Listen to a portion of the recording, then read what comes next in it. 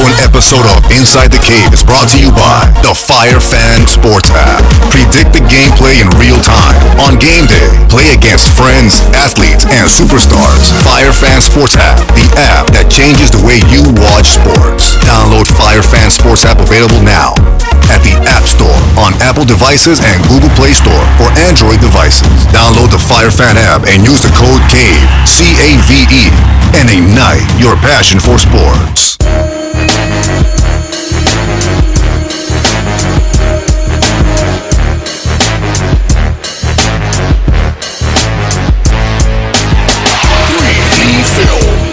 Hey, all right, welcome back Inside the Cave, cavepodcast.com, and go to InsideTheCavePodcast.com and get a WrestleMania breakdown from Inside the Cave. And our guest this week has by far the hottest Instagram page as far as wrestling is concerned on Instagram. Go to it right now, The Wrestling Classic. I almost feel bad for even trying to plug his site because, I mean, this guy, he doesn't need any advertisement on his end. Let me tell you something. I've been a fan of him since Instagram was 10 seconds long. And he was able to create these crazy wrestling moments, man. It took me back to the good old days of wrestling. I'm glad to call him a buddy. I'm a big fan of him as well. Look to be doing some more business with him as the time goes along. Welcome back to Inside the Cave, Justin from the Wrestling Classic. Thank you, I appreciate it. You know what, Joe? It's crazy. I know how you brought up, like, I've been on Instagram since there was, like, a 10-second video. I remember when I first signed up, there was, like, no videos at all. It was strictly just pictures. Like, that's right. I forgot about that. This is insane. That is right. Yeah, I forgot about that. We're a thing on Instagram. That's right. It was right. just pictures. It's crazy. That's right. That's right. When Instagram first started, there was nothing on it, and now they have the whole Instagram stories, and which you're doing well at too. I like your Instagram story. Let me tell you something too. Matter of fact, yeah. I'll be honest with you. I can't tell you the last time I've actually sat down and watched a Monday Night Raw. And what I've been doing, and this is not a cheap plug, I just go to your page because I just can't sit. Yeah. I'm not a wrestling mark anymore. Once you know the business, it's kind of hard to, from somebody like me to be able just to sit back and watch the stuff. Now I am. That happens to a lot of people once they know what it's like and it's scripted and all that. Like they kind of, it loses its luster to a lot of people, which is totally fine. Hey, I know I have a lot of followers that are old school fans that are there for my old school content. In my opinion, of the old school stuff. So, but now what's good is the whole. Well, we're going to talk about this later on, though. The whole Goldberg coming back, Triple H and stuff like that. Now that stuff we're gonna talk about it later on, but when they do their promos and stuff like that, I mean that's old school heat right there. So I mean it's easy for me to watch that. Like when I saw some of the posts you've been posting on Monday Night Raw, like oh shit, I missed something. But let me ask you this question, Justin: does WWE even have a network channel on Instagram? A WWE Network Instagram? Yeah. Yeah, they do. It's a good question. I follow them because, I try to do as much as I can to stay connected with the WWE because that's, like, the dream job. But I want to see how many followers they have there. On that point, though, we might as well talk a little bit about it right now really quickly. Yeah. On that point, like, what you're talking about, as in, like, how you don't... I have more followers than the WWE Network Instagram page. That's fucking hilarious. Yeah, that is. They have 201K. I have 462,000. I don't know. But anyways, what I'm talking about now first. That point you just brought up about how you're an old school wrestling fan that doesn't really watch the product that much today, but you do come to my page and you know what's going on because I give a mixture of both old school and new school stuff, and I keep people updated with what. Like honestly, I don't post about every segment that happened on Raw, but I'll post about the segments that involve the wrestlers I like the most. So like even if it's a shitty segment, you'll see me post about Sasha Banks because that's just what I do, and you'll see me post about the segments that I found the most entertaining, from my perception. Because personally, like as much as I'm like gonna be a lifelong wrestling fan, I love it with all my heart and all my passion. Like it's fucking hard to sit there. So I don't know if I'm allowed to swear, but it's really hard to sit there for 3 hours and watch that show. Yeah, it is. It is. Like, 3 hours is long, and And but it's cool because then when people see the likes of Goldberg and they see stuff like that, that's the reason why they bring these wrestlers back. Is because someone such as yourself, when they see Goldberg and they see Brock Lesnar, they see faces they recognize. Even if it's like John Cena and Randy Orton at this point, whether we want to admit it or not, they've been around for the last 10, 15 years. People know who John Cena and Randy Orton are. So then people will watch, but it's crazy how that works, you know? Yeah, man. And now SmackDown to me is actually the better program. I don't know how you feel about that. Look, this is the way I see it. Just like I mentioned a couple of seconds ago, Raw is not bad. Raw is generally a pretty good show. Overall, I have an issue with the product from Raw to SmackDown, the whole thing when it comes to character development and storyline progression. I think those are two areas where that's what's wrong with the business. It's not in WWE. It's not the shows. I just think Raw is 3 hours, and that's too long. And by the second hour, you're getting, by 2 hours and a half, you're already done with the show in your mind, mentally. You're checked out. They've been putting stuff there just to fill in the 3 hours. Some of the stuff has purpose, but some of the stuff, why are they doing this? I know I'm not a big fan of when all the tag teams come out and you got a 16-man tag match. I'm and they're just doing that to fill time, right? Where SmackDown is 2 hours, and they're trying to fit as much as they can in that 2 hours with the roster that they have. That every segment has a purpose, that it's easier to watch. Even if they got another 15, 30 minutes, I think it would be okay because they figured out how to make everything meaningful. Well, when you watch Raw, you're watching something why does this even, why does this matter? Why is this, they're just trying to kill time now. Or a match takes 4 segments, and you're as much as I love wrestling, getting interrupted by commercials and coming back to that same match, it's not fun, Yeah. And more times, yeah. And now I will give Vince McMahon and Triple H and WWE in general, now for some reason it seems like around November or December, I'm thinking to myself, well, I guess there goes WrestleMania. There's not going to be anything happening this year, and they always know how to put a mixture of the new with the old, and they know how to sell it too. So they're professionals. They know what they're doing. They know Mania is the biggest event, and they always know how to draw us back in. I might bitch and complain, but I haven't canceled my WWE network since I got it. So what has it been 3 or 4 years since they started the network? I mean, I haven't canceled it yet. So I honestly, I say this all the time. There is absolutely, positively no way that it doesn't matter how bad the build-up is, how bad the card might look. When it comes to we watch Raw weekly, it's a weekly show. There's gonna be some good weeks, there's gonna be some bad weeks. Same with SmackDown. That's just what it is. It's a weekly show, right? Yeah. When it comes to WrestleMania, it's once a year, and that's the one show that they will make sure you go home happy. Even if you're not fully satisfied, you're going to see some shit and you're you know what, I'm probably going to watch this again for that. There's a lot of people shit on last year's WrestleMania. They're last year's WrestleMania sucked, the main event, Roman Reigns, boo, blah, blah, blah. But at the same time, people will go back and watch their WrestleMania to see Shane jump off the cell and take it. Exactly. People will go back to watch their WrestleMania to see Stone Cold, Mick Foley, and Shawn Michaels come out. They'll always leave you with something where they make WrestleMania meaningful. Always. And putting it together with the Hall of Fame now and NXT TakeOver and making it the whole weekend and the Raw aftermath, they made it so at least you can bitch and complain all year long, but this one weekend of the year, they're gonna give you the best show that they can, and you're gonna fucking enjoy it. So, yeah. Now, for all our listeners out there, because our show has grown too since the last time you've been on. You haven't been on since 2015. I just checked. So I went the whole 2016. Really? Yeah, brother.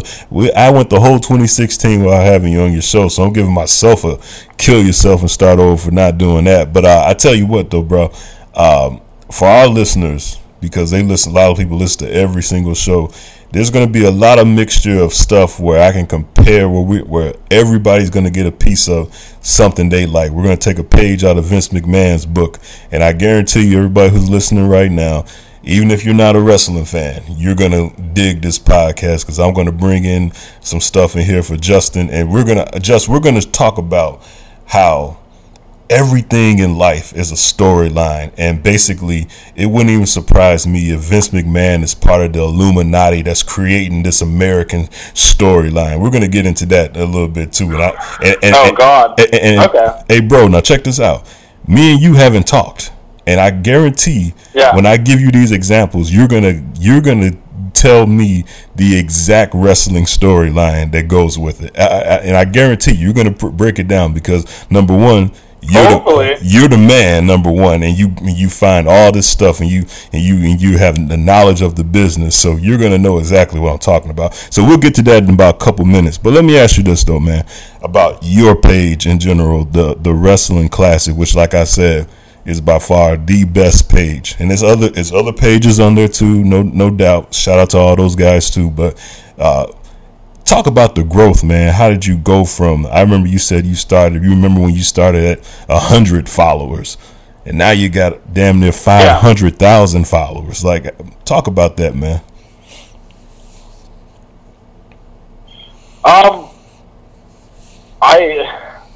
I coined a term in the last year when I've been talking to a lot of other people that do very well for themselves, a lot of YouTubers, a lot of models, a lot of actors and stuff, a lot of people that are trying to make something of themselves, people that are aspiring models, aspiring actors. And when I have the conversation, they always ask how would you describe what happened with you? How did you get so popular? How did you get I want everyone listening to understand I'm not blowing smoke up my own ass. I'm not big headed whatsoever. I don't think I'm famous whatsoever. But I've been fortunate enough, and I'm very humbled the fact that I could have the The Rock follows, The Weeknd follows, LeBron James follows, Ronda Rousey follows, Bret Hart, Ric Flair, Hulk Hogan, Natalia, Charlotte, Jinder Mahal, Fandango, all these independent wrestlers, all these people follow my page, and the way I always describe is I got popular by accident. Yeah. And obviously there's that side where people will be like, well, it's not really by accident. You're very passionate, you're a character, you're very, you know how to, you're very organic. Everything you do is authentic. But another side of me, I'm like, no, but it was really by accident because I didn't have that intention to do anything with this when I made that page. I wanted to make a wrestling page to connect with wrestling fans. That was it, period. I wanted to bring wrestling fans from all around the world together in one place. And then I did that. And then it kept growing and growing. And I honestly, I'm telling you, I don't know how. The numbers still grow till today. And the one thing I'll say is I never really changed anything. People always be like, "Well, you should do this. You should." It sounds bad, but I don't really listen to it. I do what I think it feels great, and it works. So I don't know. I feel like I got popular by accident. I love wrestling. I have a passion for it. I think people can sense that. They can sense that I really have a passion. They value my opinions. They want to hear what I want to say. And to put the cherry on top, I put good content out there. I bring people nostalgia. I bring people stuff to talk about, debate about. I think the biggest thing anybody that wants to be a social media influencer or wants to be something whether a YouTuber or an actor, and The Rock, you go on The Rock's page. He does this very well too. Try to connect with the people that follow you. Talk to them. If you read Rock's captions, it's like he's talking to you. Yeah. I just landed here, I'm doing this. That's huge because you have a lot of people that post stuff, but they're just posting and they're putting captions on them. There's no personal connection. Yeah. People want to feel like when that you're sharing their thoughts and they can either agree with you or disagree, or you're doing this thing and they can be it's relatable or not relatable. Oh, I want to be like that. Building connections with people is what makes the biggest difference, and that's what's going to give you growth. That's what's going to give you opportunities. God knows, it could have been something I wrote about how I love wrestling, or it could have been a video I put up of his dad or something, someone talking about how I felt about it. And The Rock saw that, and he liked the content, he liked the videos, he liked the stuff, and he also read it. And I was like, you know what, this guy gets it, and he followed me because I express exactly how I feel all the time, and I think that's huge. Yeah. Connect with your followers, connect with the people. Yeah, my partner on the show, Roland, he has a nice website too, a nice Instagram page, the Cleves Report, where he talks about conspiracy theories and stuff like that. He tells me the same thing, and that's what he does too. He says he integrates with his followers, whether they're a huge following or small following. If they comment, he's gonna always keep up with his followers and keep a conversation going. But like I said, man, I remember, I think it was before I even started the show, and I just remember being, and I was just watching your page. And the crazy thing is, I thought you were affiliated with the WWE. That's like, and that was at your people still think that till this day. I don't know why. It wouldn't surprise me if one day they just buy you out, which would be a good thing. If they just like, look, we're gonna buy your page. You're doing it big, especially when you hit that 1 million followers, which will be probably coming, I'm gonna say, before SummerSlam. I think you'll be at 1 million followers by SummerSlam. You think that's pretty? Hopefully. Yeah, and by that time, honestly, the way the growth has been going in the last little bit, I wouldn't be so against that. Obviously, I'd appreciate it and the support. Yeah, so you'll be so you'll be at 1 million followers. You'll be verified, and then Paul Levesque will be calling you up saying, "We need you to come to Connecticut. Let's talk turkey." And that's when my man Justin would probably change his phone number for me, and I wouldn't be able to get in contact with him because he'll be working for Vince McMahon. That's usually how this stuff goes. No problem. You know what's crazy though? I've actually had the same phone number since I was like 15 years old. Wow. Like I've had so basically, without giving away too much, I've had the same phone number for the last like 10, 11 years. That's insane.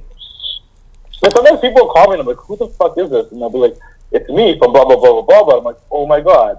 and then I'm always about to be like, "How do you have my number?" Then I'm like, "Oh wait, I've had the same number forever." Hey, for everybody who hasn't listened to the first couple times you were on, how old are you, man? What pardon? I said for everybody who hasn't. How old are you? I'm 25. 25 years old, and I've been knowing you for 2 years. So, you built you built a brand, brother, a brand that's beating the WWE on social media. I mean, come on. At 23 years old, you built. Honestly, I say till this day, I'm like, and this is a personal opinion, and other people are, if they ever hear this, I'm probably never gonna get hired. But from my perspective, like, the WWE's personal Instagram page, like the actual one, like, yeah, they got like 2-3 million followers because they are the WWE. People are following them because it's the WWE. But like, their posts, like, I know they have rules that they're supposed to post this and that. Like, I actually read one of their social media. I found online, like, the rules and guidelines for social media. Like, I found the little PowerPoint presentation online from inside the WWE. And like, I get it. I get what they're trying to promote and stuff. But like, even like the filters they use in the picture, I'm like, you guys are messing up perfectly good pictures with like shitty Instagram filters, and like their page could be so much better, like the actual WWE page. And they actually own all this content of WCW, ECW. They own all this video content. They have the network, and yet they don't share any of that stuff on the page. They share some of the they share the wrestlers, what they're doing now, some charity stuff, which is 110%. That's what they need to be sharing, showing the brand as a brand. They have to do all this charity stuff, 110%. Make the brand look good. But also, like, don't forget about your actual wrestling stats. Right. And I feel like the WWE's Instagram page forgets about the actual wrestling stats. Yeah, they're corporate now, man. Yeah, it's just so bad. Because like, I think like this, I'm like, the Weeknd follows me, The Rock follows me, but they don't follow the WWE's Instagram page because the WWE's Instagram page could be so much better. Yeah. They're all the way corporate now, man. But all right, for all our listeners out there, I am going to show that whether you know it or not you, but I'm talking to the listeners, whether you know it or not, you are all living in a storyline that was correctly written by Vince McMahon and the crew. Whether you know it or not or believe it or not, I am going to prove it to you. Now, like I said, I have not discussed anything with Justin. I have not discussed it. Not at all, no. And I'm going to I literally messaged you before we called asking how we're supposed to record this. and I'm going to bring up news headlines throughout the past couple years and some recent. And I'm going to ask Justin. He's going to tell you where this relates to WWE or just wrestling in general, from the Attitude Era to the Golden Age of wrestling to the new age, new school, all that kind of stuff. He is going to show you and tell you without me even asking him. Watch what I tell you. First one is this, Justin. All right, now check this out. Now I'm a big basketball fan. The NBA. Okay. Now, Okay. Kevin Durant would play with the Golden State Warriors. Kevin Durant made it when he was at the. I'm sorry. Let me say that again. Kevin Durant played with the Oklahoma City Thunder. Now, when he played with the Oklahoma City Thunder, he was the MVP of the league. Great guy. People loved him. They called him Iceberg Slim. When he won his MVP, he dedicated the whole MVP to his mother. Fans loved him. They ate it up. They were all marks for him. But then Kevin Durant, last summer, decided to go to the enemy team, the team that defeated him after being up 3-1 against the Golden State Warriors. The Golden State Warriors triumphant return to greatness by beating the team that Kevin Durant was on. And what did Kevin Durant do? He decided to join that team, the Golden State Warriors, and basically didn't give his partner in crime, Russell Westbrook, a heads up that he was leaving. He left. He went from being a good guy to a bad guy and didn't apologize for his actions or his new attitude at all. Justin, tell me, in wrestling history, where have you seen a good guy like Kevin Durant turn into a bad guy? Oh man, there were so many examples of that. Obviously, to be honest with you, the first one that came to my mind was like obviously Hogan leg dropping on Savage, coming out there in the red and yellow, and then basically ripping the red and yellow off and joining these bad guys, being like, "Hey, this is the new world order. You guys don't got it." Justin, are you talking about when Hulk Hogan, the great Hulk Hogan, made a heel turn and went from a good guy to a bad guy and joined the NWO? Is that what you're talking about? And turned on Team WCW and his best friend, the Macho Man of the Mega Powers. Yeah, that's what I'm talking about. Wait a minute, Justin. Justin, are you saying that Russell Westbrook and Kevin Durant were good friends like Hulk Hogan and Macho Man Randy Savage, aka the Mega Powers, and Hulk Hogan of all people turned on him? Are you saying that this actually happened in wrestling first? Is that what you're saying? I sure am. Yeah. So there you go, everybody listening. I haven't talked about this with Justin at all, but we're proving a point that we're all living in a wrestling story. Hey! Now go ahead and explain a little bit more. That's the next one. Go before we get to that. Explain a little bit more what all happened when Hulk Hogan made that heel turn. Sum it up in as quick as you can. So basically, Hulk Hogan was the biggest babyface in professional wrestling from like 1980. From the moment he appeared in Rocky as Thunder Lips, Rocky 3, to 1996. So almost 10, 11 years, he was the biggest babyface. Him and Randy Savage had an off and on relationship, but they were best friends. They were considered the Mega Powers, and they were WCW. Scott Hall and Kevin Nash came in from the WWF, and they were dubbed the Outsiders because technically they weren't WCW guys. They were supposed to be perceived as WWF guys coming to take over WCW, infiltrate the company. And basically they said they're the third man, and he was going to join them to help take down WCW. And it was a 6-man tag match at WrestleMania. 2 teams. Just like basketball, there was 2 teams. There was the WCW team against the Outsiders team at this point. And, that Outsiders took out Luger, they took out Sting, and it was down to just Savage bending off against both Outsiders. And out comes Hulk Hogan and all his pride and glory when it's red and yellow and coming to save the day. But instead of saving the day, he drops the big leg drop on the Macho Man. And then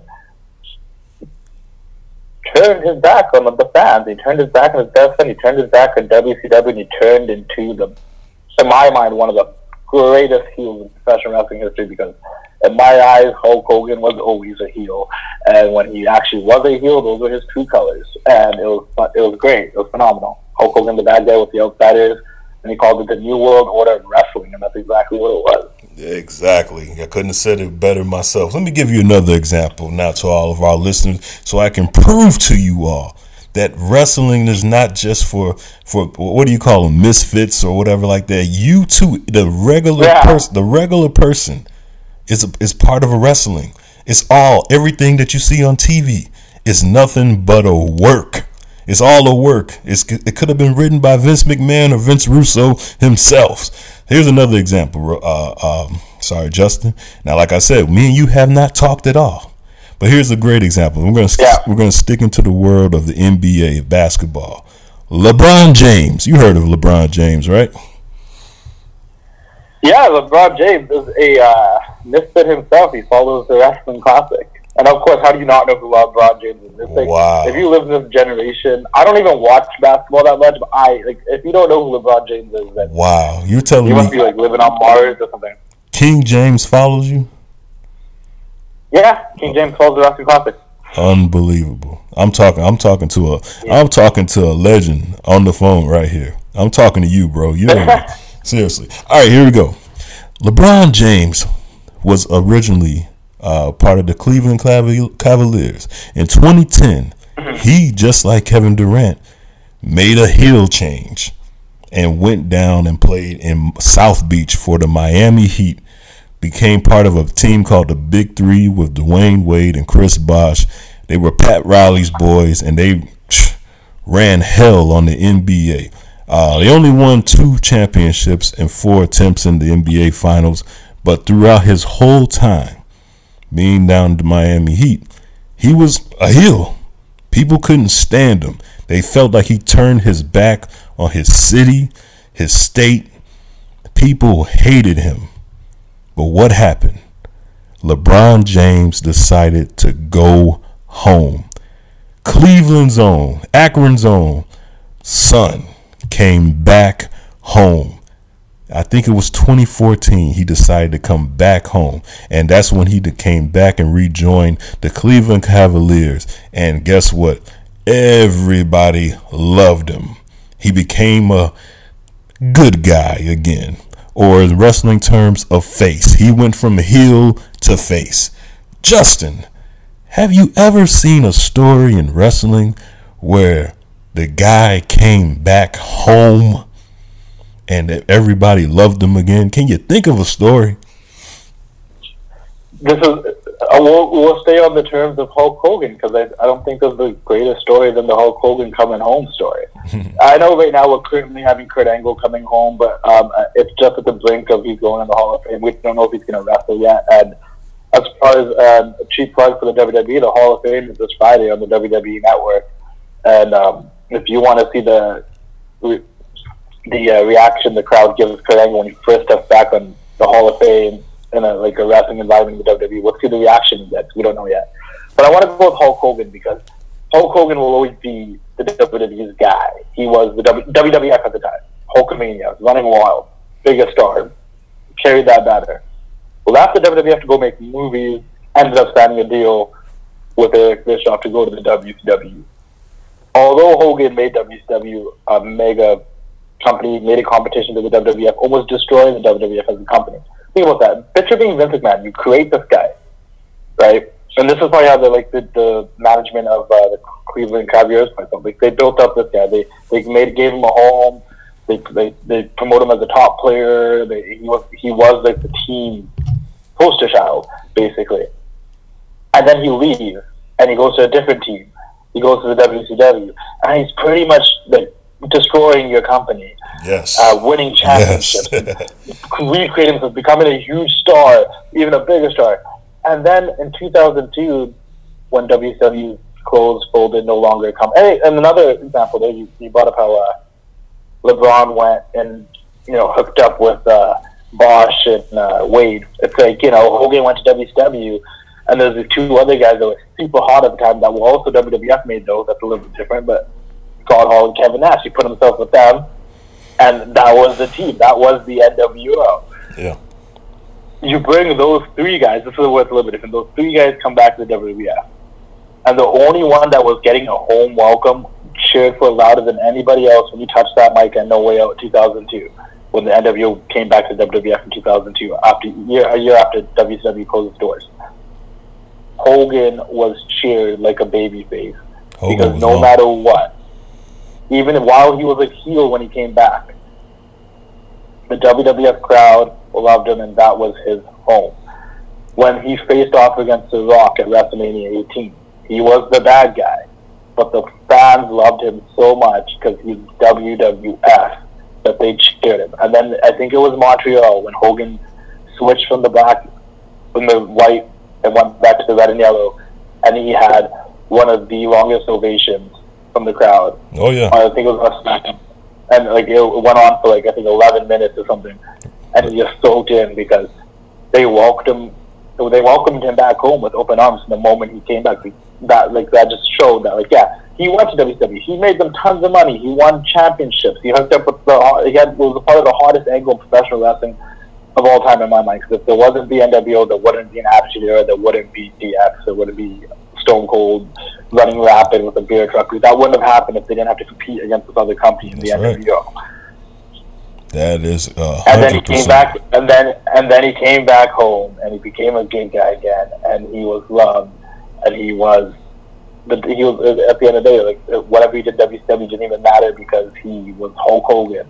Yeah. And Hulkamania still was running wild. Like LeBron James Mania was still running wild when he got back to Cleveland. It didn't die.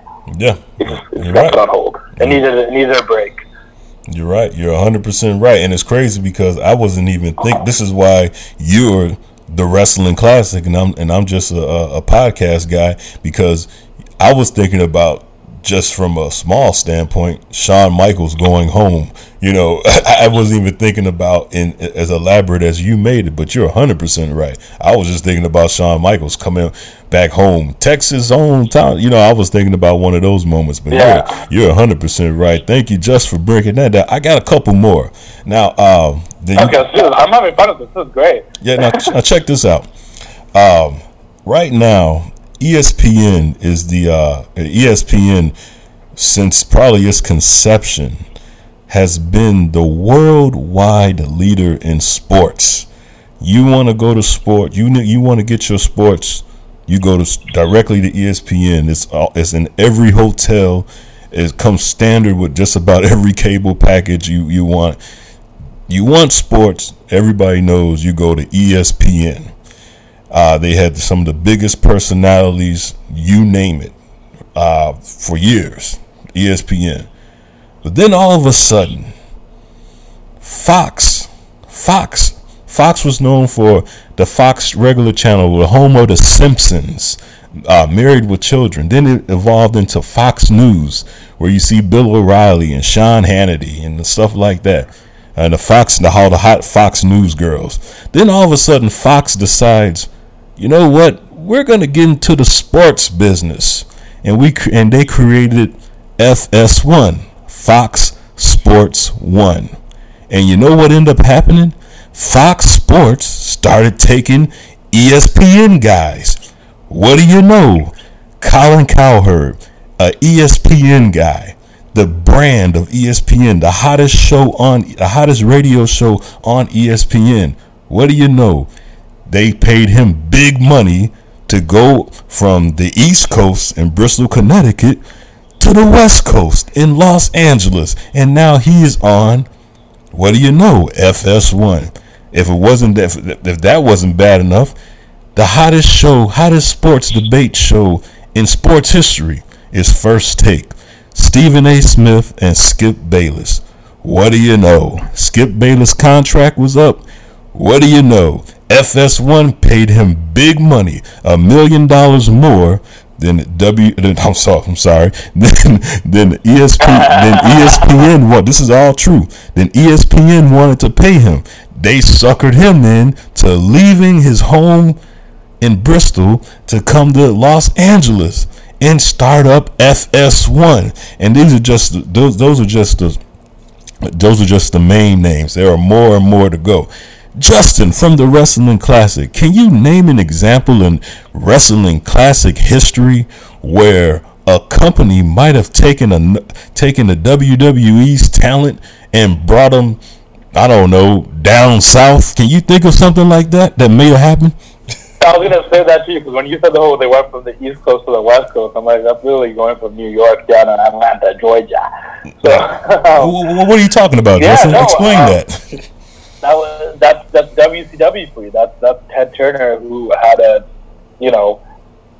multi-million-dollar, billion-dollar network television company where he had CNN and all that TNT, I think, back in those days, and all the Superstation here in Canada, I think it was called. But Ted Turner was this television mogul. He owned television at this point almost. Like so many of the most popular networks for movies and television shows and sitcoms and sports. He had football, and he had not football. He had baseball, basketball. And he decided he wanted to get into the wrestling business because he was a wrestling fan, and he bought out Jim Crockett Promotions, and they went off with WCW.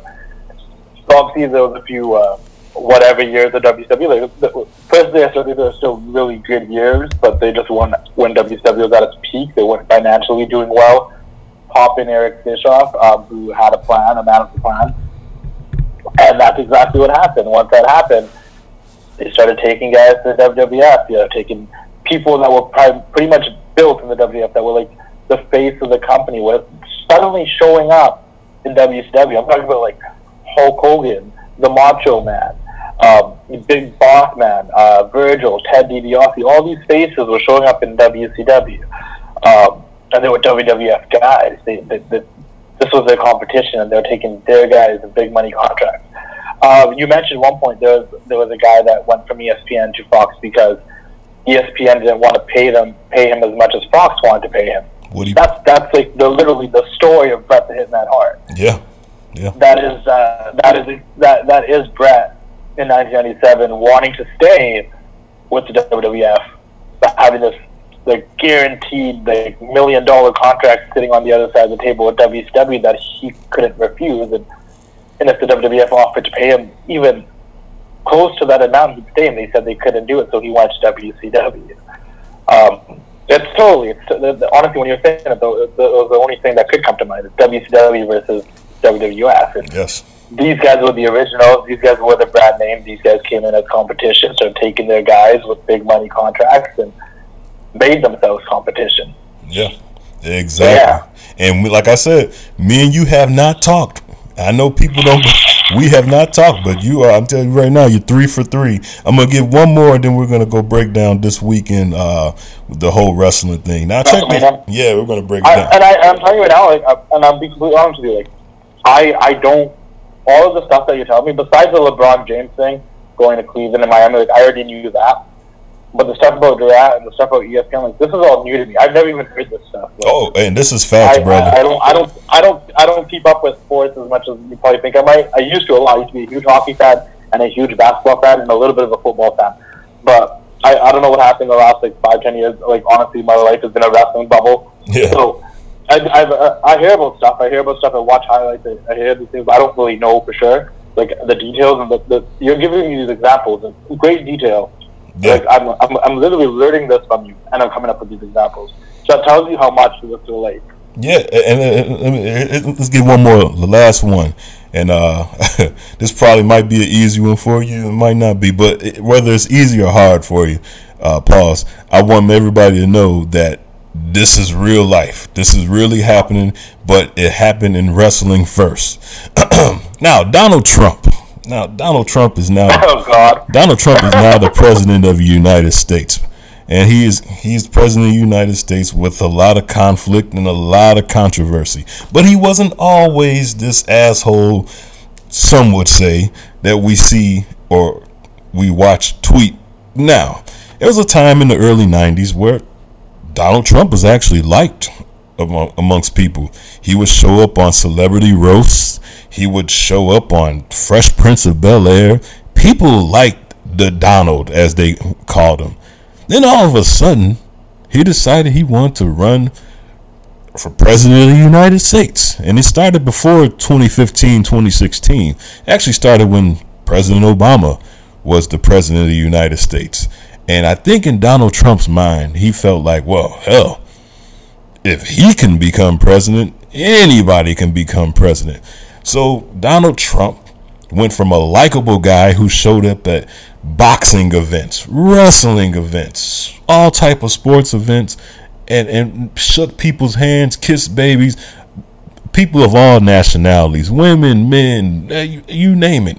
Everybody loved the Donald as he showed up in movies, TV shows. He hosted Celebrity Apprentice. So for the most part, people thought he was a nice guy. But then that nice guy decided in order to be president of the United States, can't run as a Democrat, got to run as a Republican. That means I have to run to the right. Because you don't win elections. Let me get a little bit political here. You don't win elections being in the middle like Hillary Clinton. You got to be all the way to the left or all the way to the right. That's how you get your base. So Donald Trump decided to go all the way to the right. And he became this billionaire asshole. Who said that? Yes, I said it. Billionaire asshole. Where he decided to say the things that part of America was thinking. He didn't care if he offended anybody. He said what he wanted to say. Yes, Donald Trump was elected president of the United States, the 45th president, by being a billionaire asshole. Justin, from the Wrestling Classic, can you think of anywhere in wrestling history where we've seen a billionaire asshole? I think it's just the art of the beast. Everybody likes you when you're not doing anything that affects them, and everybody like I put a promo up on my page yesterday, and it was a part of the promo Triple H was cutting with Seth Rollins. Yes, great promo, bro. And I didn't. Yeah, I'm pretty sure you posted it. I didn't relate it that way. I just thought it was very like.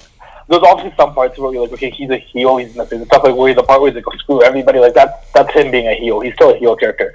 But the gist of that promo, like what he's saying, it's true. And anybody that's reached any level of success knows that.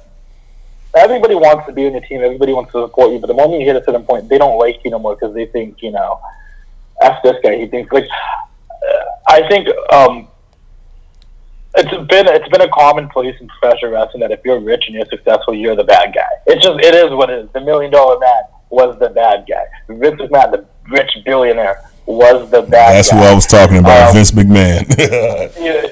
Yeah, you know what I mean? Like, as long as you're like the authority, Triple H and Stephanie McMahon say they're the successful, they're the billionaires, they're the owners, they're the bad guys. Everyone wants to be the anti-establishment against the authority. Everybody wants, oh, those guys are in charge, they're the boss, they're loaded. They don't understand us, they can't relate to us. F that guy. Mm-hmm. So it's cool when you're doing TV shows and showing up to events. Like, don't get me wrong, everybody's gonna love. Here's another example. Like, everyone will love Jay-Z and Beyonce. They call them the king, queen. Oh, they're the greatest ever. They're doing this stuff over here. That's this basketball event. This that. If they tried running, saying they're gonna run their country, people would turn on them. Oh instantly. Yeah. I don't give a. If Kim Kardashian and Kanye West wanted to run this country, like they have. I hate the society we live in, but Kim Kardashian is mainstream. She is who she is. Everybody knows who she is all around the world. She is probably one of the most popular figures on the planet, and that sucks. In my mind, that sucks. But it is what it is. Yeah. Kanye's a genius. Honestly, he's a little cuckoo, but I'm a Macho Man fan. I believe you need to embrace the madness. Nobody that was sane did anything important. You have to be a little mad. Yeah, that's true. That is true. Vince McMahon is a little mad. Yeah. Steve Jobs is a little mad. It's either anger, it's either like psychoticness. You can't be a normal everyday, I'm gonna go have a beer, eat my steak dinner, go to the club person and make a difference and do something. You have to be a little fucking crazy. But if Kanye and Kim Kardashian said they're gonna actually run for office, like people would turn on them so fast. Yeah. Power scares people. Yeah. Being rich and powerful are the two things people want to support. People, like, you gotta hide that part of you. Donald Trump couldn't hide that. Vince McMahon couldn't hide that. The characters like Alberto Del Rio, $1 Million Man, they flaunted it on purpose so you would hate them so they could gain that heat. It's just the way the world is, and that promo where Triple H talked to Seth Rollins, there's truth to that. I'm on both ends of the spectrum, being someone that's not as rich as someone like them, I'm sometimes like, F these guys, they don't get it, they're loaded, they're millionaires, they didn't, he married the boss's daughter. He doesn't work for anything, you know, and that's the sort of the spite and the jealousy, the fact that maybe I wish I was where he was at. Yeah. But at the same time, I've been on the other side of the spectrum where people look at me and they're like, you know, this guy doesn't get it. Like, he lives in a nice house. He has this thing. He's doing that. He's driving a nice car. But really, like, they don't know nothing about me. They're judging me from what I have. It's just, if you have stuff, you're going to be a bad guy. Being successful makes you a bad guy in people's eyes. You're going to be surrounded by people that are going to be fake to you. Then you're going to have a really hard time to figure out who really are your friends and who really aren't. And it's Donald Trump lives in that world. The worst thing that guy ever did was run for president. You said, what was it? Oh, yeah, run for president. Yeah, you're right. You're right. Because if he never did that, he would still be, like, you know, I still think people would appreciate him. But people wouldn't know all this dirty stuff about him. People, you know, the stuff he's saying about grabbing chicks in the vagina and stuff. Like, I get that. That's whatever. I mean, like, I don't agree with that whatsoever. I don't. But I'm just saying, like, Howard Stern can do that on a radio show for years, talking dirty and do stupid stuff. Like, he could be. But he couldn't run for president. Like, Jerry Springer can make a whole show around controversy like that. But he couldn't run for president. Get away with it. Yeah. Because it's okay. But he can't run for president because that's the type of stuff that gets aired out. It makes, you know, that's a whole different story. But can we agree that Donald Trump running for president is the same thing? If you traded Donald Trump's name and put Vince McMahon on there, it would probably be the same thing. I mean, seriously, Donald Trump. 110%. Donald Trump and Vince McMahon are the same person. Oh yeah, no, pretty much. The homies too. Obviously, like, Trump and the WWF go way back. 1987, no, 1988 and 1989. WrestleManias were held in Trump Plaza in Atlantic City back in the 80s, and their relationship goes way back. You know, obviously he was involved in WrestleMania 23. He shaved Vince McMahon's head. He bought Raw in like 2009. Like, you know, Vince has been on the Celebrity Apprentice. I was a huge fan of the Celebrity Apprentice show, and it's the same thing. Like, you know, and I don't know for sure because I'm not in there. I've never worked with the guy. I don't know, but I consider myself a wrestling historian. Like, I do my research. I read everything I can read. I listen to podcasts. I gather all the information, and from everything I've heard, like, if Vince ran for president, it'd be the same type of chaos. Like, people will so much dirty. You know, people will be bringing up like deaths in wrestling and sex scandals and this and that, wrongful treatment, like, and all this stuff that, like, you know, right now it's obviously still there, but it's not that big of a deal. As bad as that sounds, it's just not that big of a deal because, like, he's not doing anything that has any reason for people to put the spotlight on him and be like, yeah, you did this. But if he ran for president, all that dirty laundry, all those skeletons in his closet, they're going to come out, you know? Right. And that's what happened to Donald Trump. Like, when he wasn't doing anything like this, it was all cool, it was all fun and games. Yeah, watch The Apprentice, it's funny, huh? Everyone's mocking that he got fired, look at his hair, is it a toupee or not? And then the moment that he runs for president, all those skeletons came out of the closet. All those things that were bad about him were, you know, they were spotlighted. And yeah, that's real life imitating art. That's art imitating real life. Exactly. I couldn't have put it better. Close. Wrestling is an art. Yes. It's a TV show. It's a movie. It's a theater. Yes. And it's an athletic theater. And life is life. And these 4 examples that you just gave me right now just show how art imitates life and life imitates art. Well, let me tell you the reason why. Because sports is on cable TV.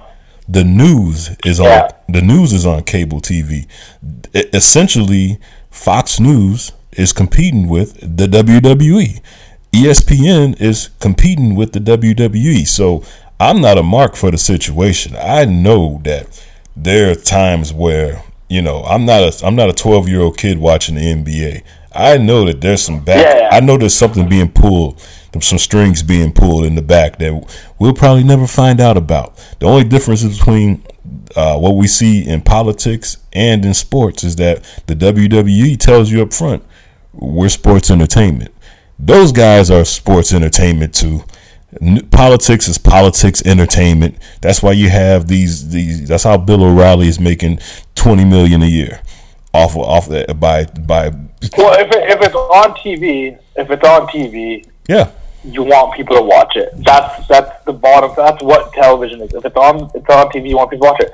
If nobody's watching it, then you're not going to be on TV for long. Like, especially cable right? TV. Especially cable TV. Once it hits cable TV, it's all about ratings, and you got to do what you got to do to keep the people tuned in.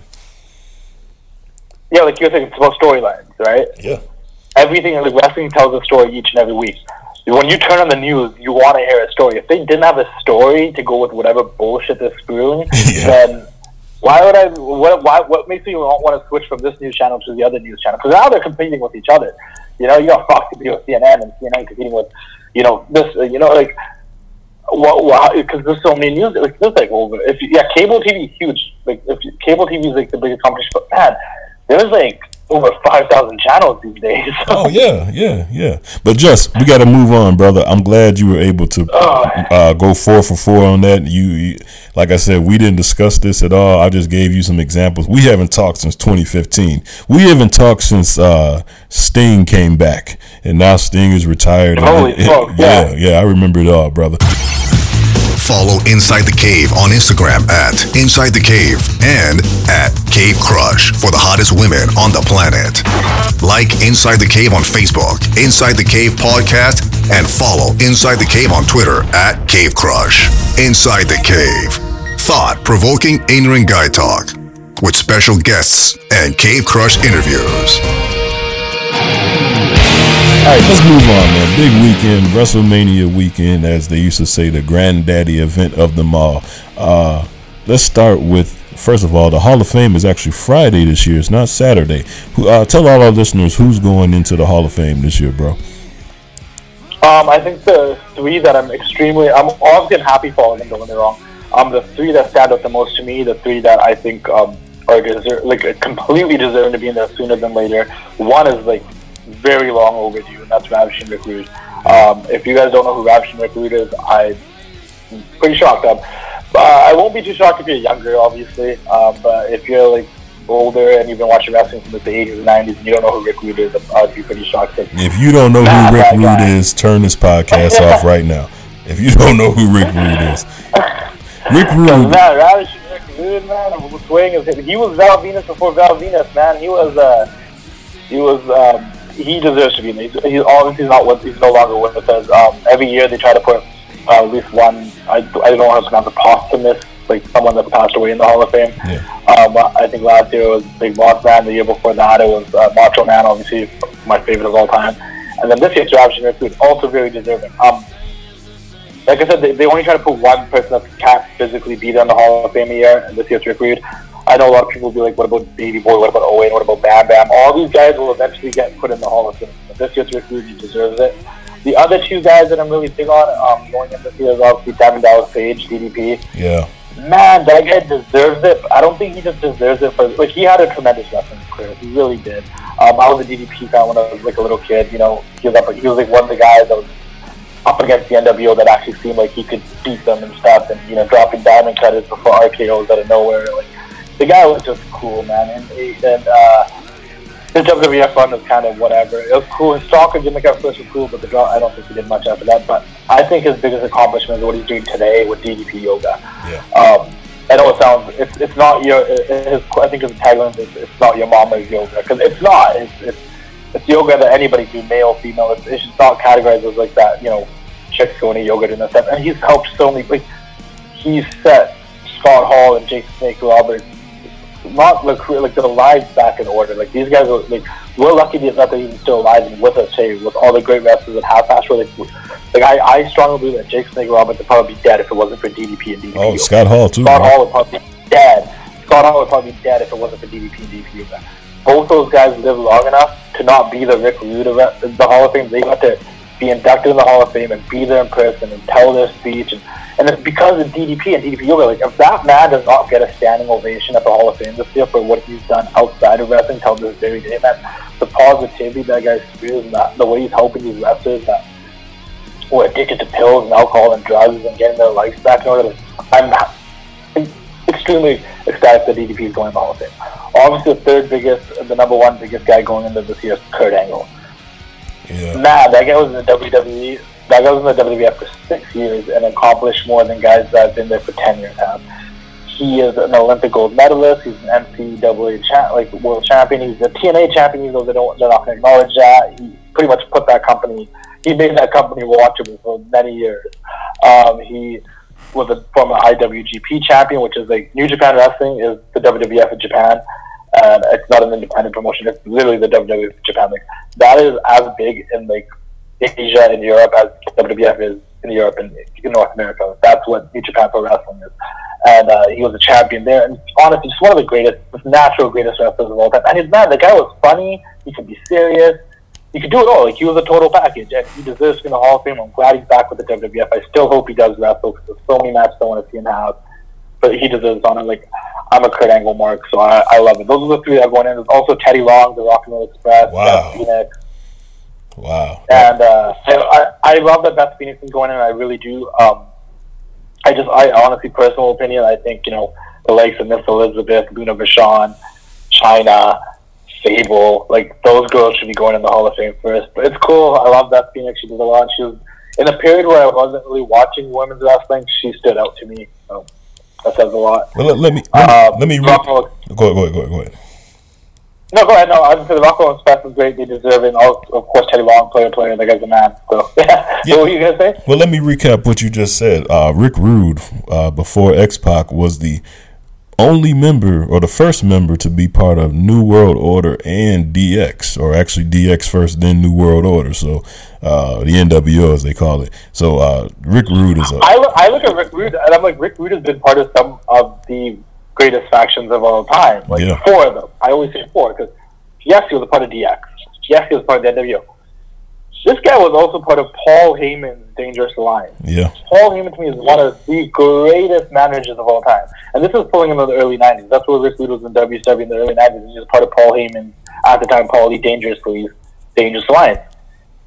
So he got to hook up with Paul Heyman, one of the greatest managers of all time. And then he also got to hook up with Bobby Heenan, and he was part of the Heenan family. That's correct, like, brother. Dude, this guy was part of the Heenan family, Bobby Heenan, the Dangerous Alliance with Paul Heyman, DX with Shawn Michaels and Triple H, and the NWO with the who's who of wrestling, from Bret Hart, Kurt Hennig, Macho Man, Hulk Hogan, Scott Hall, Kevin. Like, you know what I mean? Like, everybody was part of the NWO at one point. So, like, yeah. That's huge. Like, he is well deserved, and and now let's then also I actually thought Chyna would have been, just because she died last year. I thought they were going to squeeze her in this year too, so they didn't do that. I think she'll definitely go in. Once again, it goes back to that factor that I think they only like to induct one person that hasn't passed away. Right, that can't be the person that's passed away at a time. Maybe they'll do one woman and one guy next year or something, because they need to get Miss Elizabeth in there. They need to get Chyna in there, Right. And I think Sable deserves to be there, because Sable was like the highlight of the Attitude Era for the first half. Like, she helped that product take off and compete with Nitro, because like everybody fucking loves Sable. And that's crazy that Trish Stratus is in there before Sable. Trish Stratus, Sunny, Lita. Well, Sunny fits in. Sunny was like the first diva in my mind. Sunny was the original diva. Trish and Lita deserve to be in there too, don't get me wrong, but I just think before you skip this whole generation to get to like the Beth Phoenixes and the Eve Torreses and the Kelly Kellys, like, that only felt like it was 5-10 years ago. Like, if you're gonna skip to that generation, let's get those people in first. Yeah, you're right. Yeah. Let's get the Medusas, the Wendy Wichters, who are already in the Hall of Fame. Let's get those people in. Let's get the Luna Vachon. Yeah. Now when it comes to Miss Elizabeth. Now when it comes to DDP, it's crazy to me. I think he's a big star and he deserves it, but the guy who's inducting him deserves to be in there before him, if you ask me. Eric Bischoff. I mean, you're talking about a guy who, we wouldn't even know DDP if it wasn't for Bischoff. The biggest Eric Bischoff mark ever. I have it on my page if you follow me. Like, that whole "it ain't easy being king" gimmick that I play, like, that's a rip of Eric Bischoff's "It's hard being king." There was one promo in, I think, August of 1998 when they're whipping WWE's asses in the ratings, where Eric Bischoff is sitting in the middle of the ring on a motorcycle, and there's a spotlight on him, and he's just talking about how they've been whipping the WWE's ass. And he's like, "It's hard being king," and I'm like, that's it. Yeah, that's what the wrestling class is going to be, because I love Eric Bischoff. Obviously, he's had his mistakes. He's not the perfect person in the world, but the Eric Bischoff character is so arrogant and so cheesy and so easy to hate that I'm like, if I was ever on TV, I want to be like Eric Bischoff. I want people to hate me, like, it's just like I love Vince and I love Paul Heyman. I think those three in the late '90s made wrestling what it was. You can't give either any of them more credit than the other. Heyman had the underground ECW, was just a genius. Like, Heyman deserves to be in the Hall of Fame. Bischoff deserves to be in the Hall of Fame. Vince says he's never going to put himself in his own Hall of Fame, but he definitely deserves to be there. Those three guys and their team, like, obviously Vince had Pat Patterson and Russo on his team, and like Heyman had his guys that he trusted, and Bischoff had his WCW crew, and Ted Turner's money. Like, but what they did in that late, like, wrestling has never been as big as it was in the late '90s. Admit that, right? Oh yeah. There's nothing like that Monday Night Wars. Yeah. Well, and we're going to talk about this later on. I want to get. Yeah, you brought up a good point. It'll never get to that. And when I saw, like, when you put that clip of Triple H, it made me reminded me so much of what's missing. But we'll get to that in 1 second. Let's get into this Saturday, right before WrestleMania. There's going to be a lot of events going on, but also the WWE Next Takeover. Now, tell us about Next Takeover. Now, I keep hearing about that show, and I have watched it, but I haven't watched it since the Four Horsewomen made it to the big stage. So I really haven't kept up. Honestly, I've been the same way. I'm ashamed to say it. When it comes to NXT, I haven't watched it that much anymore. I love Shinsuke. I'm a huge Bobby Roode fan. I love Johnny Gargano and Tommaso Ciampa. Like, I love what they're doing with. I love the Revival. I love what they're doing with the Authors of Pain. I think they're like two guys you can't like. They have everything there, but I personally haven't been watching NXT either. It's a time thing, and it's not. I feel like, and it sounds so bad for me to say, like, and they can obviously revive it at any point, but the glory days were there, and when they were on top, they took so many guys and threw them on the main roster so fast that it kind of slowed the momentum of NXT down. Like, yeah, the days of Sami Zayn, Kevin Owens, Sasha Banks, Charlotte, Becky Lynch, like Finn Balor, Samoa Joe, they were all there at once. It was like you wanted to watch it. It was like another show. It's still like another show, but I've been missing out. I'll say this: I don't really know the card that well. I know there's going to be Shinsuke versus Bobby Roode. That match will be great. Yeah, wait. Slow down. When did Bobby Roode come to Next? Because he was TNA guy, like a lot of those guys, AJ and Samoa and all those. But when did Bobby Roode? Because I felt like Bobby, if anybody, should have been originally with WCW. I don't think Bobby Roode, from what I remember about him in TNA, shouldn't even had to go to TNA to even make it to Next. I think he should have been the prime. I mean, he has the look, he has the moves. I mean, he can talk. I've been a Bobby Roode fan since he was in Team Canada, and I'm talking like 2005 here. Like I honestly liked him in the long hair. He's always kind of reminded me of Triple H in a weird way. Yeah. So, like, what took him so long to get to WWE, and why are they putting him? I don't know. He got there last year, and the reason I think he's on NXT is this, and the same reason why I think Shinsuke is there, and the same reason I think a lot of people are there, is they need to keep it relevant. They built it up so much that it's like this alternative other product that they have. It's not just a development, that they need people on there to make people keep watching it. If you took everyone and threw them on the main roster, there's two things that are going to happen. One, NXT is going to flounder and be like, well, there's nobody on there that I want to watch anyways. There's no drawing power for NXT. Like, who are we going to watch? Why are we going to go to the NXT TakeOver? Who's wrestling who? So from that business standpoint, I get that. Like, okay, shit, we have to keep people on there. As much as we love to see Bobby Roode and Shinsuke on the main roster, there needs to be people on NXT for people to want to watch it while they build new stars under them. The second thing is, if Bobby Roode was on the main roster, is there a chance he'd get lost in the shuffle? Is there a chance he'd be like not getting the actual push or being used at the potential he should be used at? There's a huge chance of that happening because there's already so many top stars in the main roster. There's look, the fact that AJ Styles, and I'm not against the match, and we'll talk about this later for sure. The fact that AJ Styles is facing Shane McMahon at WrestleMania says a lot. Yeah. We're gonna get to that. You can't, as much as you want to see everybody on the main roster, there's only so many top spots that, like, some people just get look at Sami Zayn and Cesaro. These are guys that you think should be on the top of the card, but Cesaro's stuck in the tag team with Sheamus, and Sami Zayn is like 1 minute feuding with Braun, 1 minute feuding with Owens, 1 minute I don't even know what's going on. Like, I don't even know where he's placed on the card properly at the WrestleMania. I think he's on the Giant Battle Royal now. Like, what? Like, he would have just been better at NXT. You saying he had it better on SmackDown. So that's where I think that perception comes from. Yeah. Now, well, so you got to remember that. Well, let's get to the main show, WrestleMania. Run down the card for me. I only know a couple things on there. I'm going to watch it regardless, but run down the card for me. And I'll ask my questions. If you are going to Orlando and you are going to go to WrestleMania, go to NXT Takeover, because I went last year. I lucked out and got front row seats right next to the aisle, and it was probably the most fun show I went to that entire week. Obviously, WrestleMania was a blast. The Raw after WrestleMania was a blast.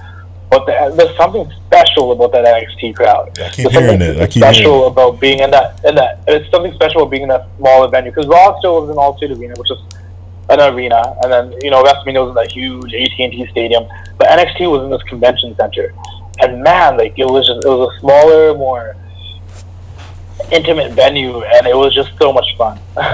Yeah, and I heard there's gonna be a couple surprises from never know who might show up at this next NXT event. But let's get to the big show. Well, that's a perfect example. You asked me when did Bobby Roode get there. Last year when I was in NXT in Dallas, the 2 nights before WrestleMania, they showed Bobby Roode in the crowd, and that's where the hype started coming. That Bobby Roode really? happened at that show. So like something like that could happen this year. They might show like Kyle O'Reilly or Adam Cole in the crowd. They might you never know what's gonna happen. Nice. Right? Nice. Yeah, and then Triple H is doing a good job with that, and everybody who always, for people that knows wrestling, they always say Triple H is trying to keep somebody down, don't want to put nobody over. You can't say that watching how he's developed. I mean, nameless of people. I mean, you count them. I mean, just all types of stars from that whole next. I think there's a lot. That's a whole separate podcast talking about Triple H. Yeah, you're right about that. That'd be a whole different show. But I think there's truth to both sides. I think there was a time where Triple H, as an active weekly character on television, was trying to keep himself over, to now the Triple H who isn't on every week but is more of a behind the scenes guy who's trying to develop for the future. His perspective of what he wanted for himself was different at 2 points in his life. Maybe back then he was chopping people by the leg, but now he's trying to build people, because now he's the corporate man. So that's a whole different podcast of who Triple H is. But anyways, let's get to WrestleMania. Let's get to it. All right, run it down. I'll ask my questions as you break it down match by match. Go ahead. I don't know when this is going up, but we're currently recording this on Tuesday of March 28th, 2017. Right. We haven't seen SmackDown yet. Yeah, meaning that SmackDown is coming on today, and there might be matches added to the card last minute, but I don't know. Some stipulations might change. I'm really hoping that the AJ Styles Shane McMahon match gets the stipulations right, because I don't want to see them in a competitive singles one-on-one match. If it's Shane McMahon's involved, it needs to be a street fight. It needs to be no holds bar. It needs to be something. Okay. But anyways, let's run down the card. Well, let's stay there. You just brought up Shane. You brought up Shane McMahon and AJ Styles. Let's stay there for a second. AJ Styles to me is money. You talking about the face of WWE? It should be AJ Styles to me. That guy is money. I mean, I think he's the face of SmackDown. I think most of SmackDowns are built around AJ Styles. If Cena's there, Orton's there, Wyatt's there. Cena and Orton are so established and such made men that it doesn't even matter what they do. They're the made. It's weird for me to say, because, and I know it probably sounds weird to you too, because we grew up with the likes of Hogan and Savage and Austin and The Rock and Bret Hart and Shawn Michaels. These were just like and Ric Flair, like such legends, right? But we're older now, and when we look at kids that are like 10 years younger than us, that are probably like 15 or 16 or just hitting 20 and stuff, like they look at guys like John Cena and Randy Orton, and they're like, wow, these guys are legends. And I'm like, you know what, that's true though. I might not think it the same way. I think about Randy Orton and John Cena, the guys that are really, really good, but technically they're legends, man. They're made men. They're established guys. And AJ's the only guy that's not established with the WWE, and I consider him to be the new face of SmackDown. He is the face of that brand because he's the new guy. The established guys are there. It's like 2005 Monday Night Raw. Like Shawn Michaels is on the show. He's not the face of the company. He's on the show. He's an established guy. He's a legend. But John Cena was the face of the show. No? Yeah. Now, but that's how I see it. To me, I just don't understand how AJ lost. He lost the belt at Royal Rumble. Like, why? And then for wait a minute. And then for Cena just to win and then lose it a couple weeks later, like that reminded me of the finger poke of doom.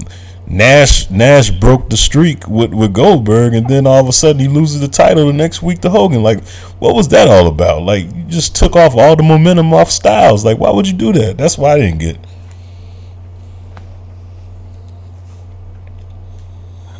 The way I saw it was like this. One, they needed to put the nail in the coffin for right now in the John Cena AJ Styles rivalry, and I think the long-term plan all along was we'll put Styles over Cena, and they did twice.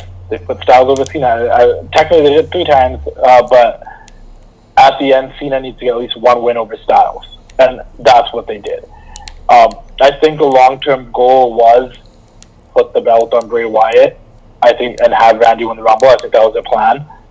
But how are we going to get there? Now, this is Justin the Booker coming in, okay? And everyone always hates me for this. They're like, well, you know what?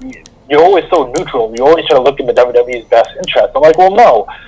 They make stupid decisions all the time. I agree with people. They make dumb decisions. They don't finish storylines. They don't give us any logical reasons of why things are happening sometimes.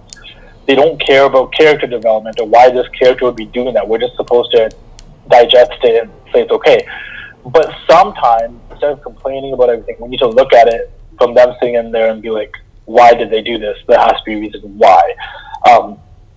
Cheap plug for Bruce Pritchard's Something to Wrestle About podcast, because if you guys haven't heard those podcasts with Bruce Pritchard and Conrad on Something to Wrestle, I think it's on, I forget what podcast, MLW Network, but they're really good because Bruce was a part of the company from 1987. He was out of there from 1992, came back in 1992, in 93, I think, actually, and he was with the company until 2008. The really cool thing about that is you get to hear a lot of the backstage perspective of how they came up with ideas and why they did things they did, because he was a part of that team and really close with Vince McMahon. Yeah. So, looking at it from that perspective, I get what they're trying to do. Styles is the champion. Styles was the man. He beat Cena, and he's on a great run. I don't think they had any legitimate plans for AJ Styles at WrestleMania, as much as it sucks. From a fan standpoint, I think Styles should have just held the title, went to WrestleMania with the title, and somehow got involved with Bray and Randy, maybe had a triple threat or something. Yeah, that would have been maybe good. You could have had Styles versus Cena go to WrestleMania instead of the Rumble, right? But you got to sell tickets for the Rumble. It was in the Alamo Dome. Give them something to remember. Yeah. I just think they didn't know what they can do with Styles. All right. Well, and there's also it's recently been revealed that they reached out to Shawn Michaels. That's where I was going. That's where I was going with that. That's what I think is going to end up happening. I think that AJ Styles is going to lose to Shane McMahon with the help of HBK, because they have been trying to put that together anyway. And Shawn Michaels is good for a super kick every WrestleMania now. So and he lives in Orlando. Do you think that's what's going to happen? No. I think, honestly, Shawn Michaels is retired, man. It is what it is. And I'm okay with that. Shawn Michaels is retired, but his super kick isn't. His super kick isn't. He's super kicked the no, he can come in there and super kick him. But then, once again, this comes the book of Justin. What do you do with that, then? How do you move forward with that?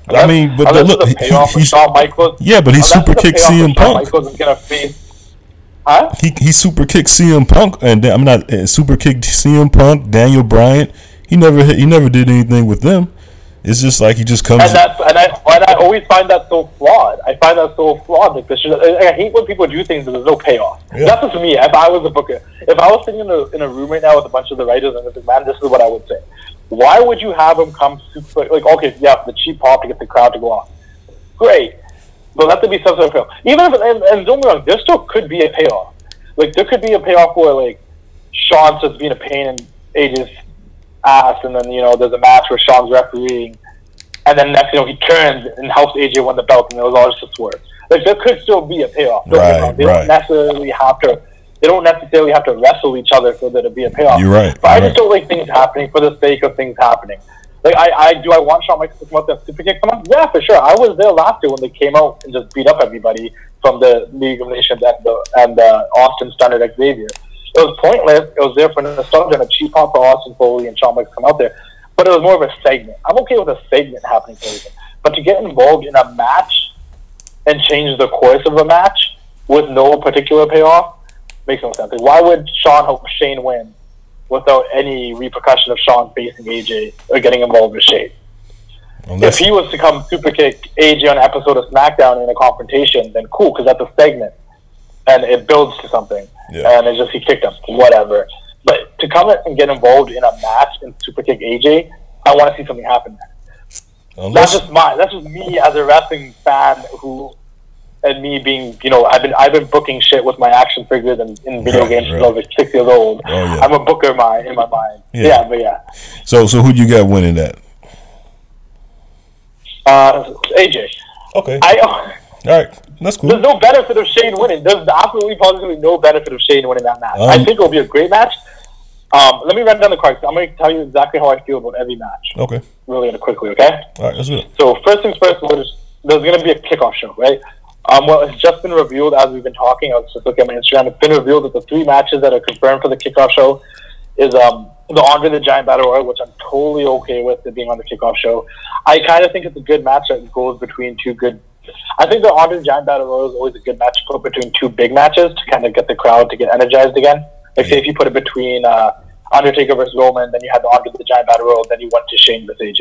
Like, that makes sense because it gives them a break from 2 big matches back to back. Right. But it's on the kickoff. It's on the kickoff show, which is totally cool. I think Braun Strowman's going to win that. There'll be some spots, there'll be some moments, but they've been building Braun Strowman for so long that the only logical choice is that Braun Strowman wins the Giant Battle Royal, and following WrestleMania, he's in the title picture. Whoever the champion is at that point. That's true. Whether it's Brock, whether it's whoever, he's in that. The second match on the kickoff is a Cruiserweight title match between Austin Aries and Neville. I honestly think this would have been another match that would have been really good to put between 2 big matches. And honestly, might just be the best wrestling match on the entire show. So it's unfortunate that it's on the kickoff. Because Neville's amazing, and Aries is the man. I've followed Austin Aries since he was in Ring of Honor in 2003 and stuff. And what do you think about the Cruiserweight division? Have you seen any of it? I've seen what's the show they got, 205 or something like that? Yeah. I watched that and I was like, this is nice. I'm sure Eric Bischoff is like somewhere tooting his horn like I created this, but but that's good though. I'm glad they're using it. I enjoy the Cruiserweight division, From my perspective, it's a great division. I get the concept behind it. It's just there's something missing. I don't know if there's a lack of character development, if there's a lack of... It feels like there's 1 or 2 storylines and everybody else just kind of does matches. But I don't think the Cruiserweight division was ever built on storyline. I think it's always just built on high impact, quick... I think I look at that's the thing. And that's what it was in Nitro when it was in the middle of an episode of Nitro. You had the fast-paced luchador match. But you had the commentator like Mike Tenay selling you on their characters. That's true. Like, this is, the Parker, he did this, or he's from Mexico City and this is his heritage. Like, I feel like we don't get that much of this. And also, they shouldn't have their own show if you can. That is true. More characters. That is true. Like, it's all wrong, it's cool. But that's just my perspective. I thought the Cruiserweight division was kind of lacking depth until Neville actually came back. I love the whole King of the Cruiserweight character.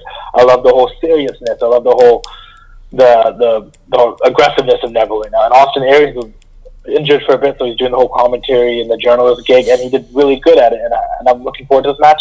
And I think it potentially could be the best wrestling match on the card. I agree. There's a SmackDown Women's title match. It's Alexa Bliss, who's currently the SmackDown Women's Champion, against Natalya, Mickie James, Becky Lynch, and Carmella, and any other available SmackDown females. Honestly, the SmackDown Women's division to me has been doing way better than the Raw Women's division. All the women there have been getting opportunities.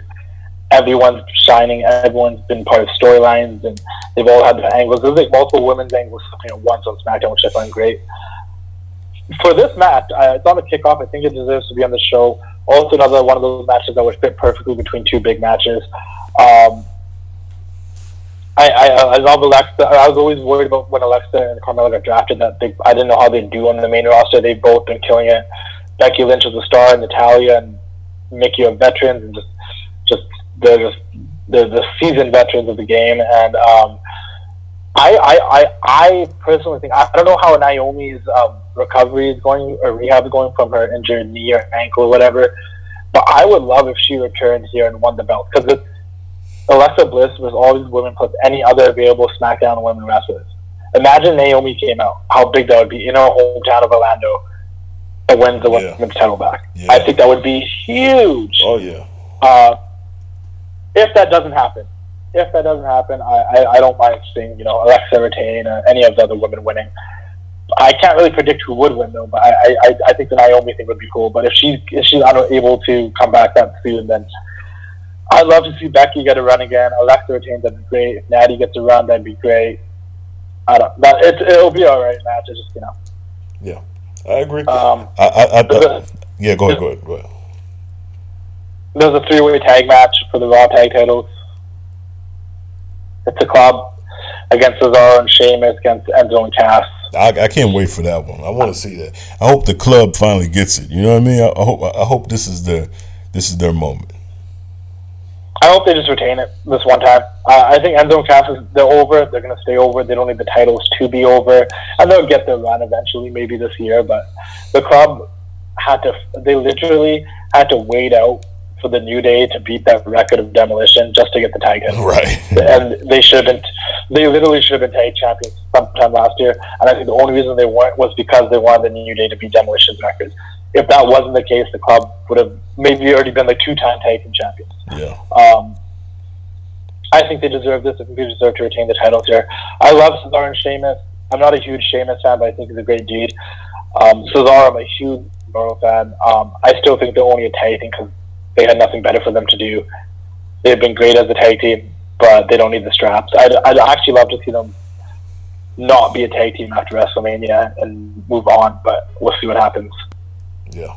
Who are you rooting for then? The club? Oh yeah. I'm rooting for the club because I think they're just the best tag team, and I think the world knows it. Everybody knows where they came from, and I just think that not having them with the titles or in the title picture, that just makes more sense to me. I'm all about reality too, so that makes just more sense to me.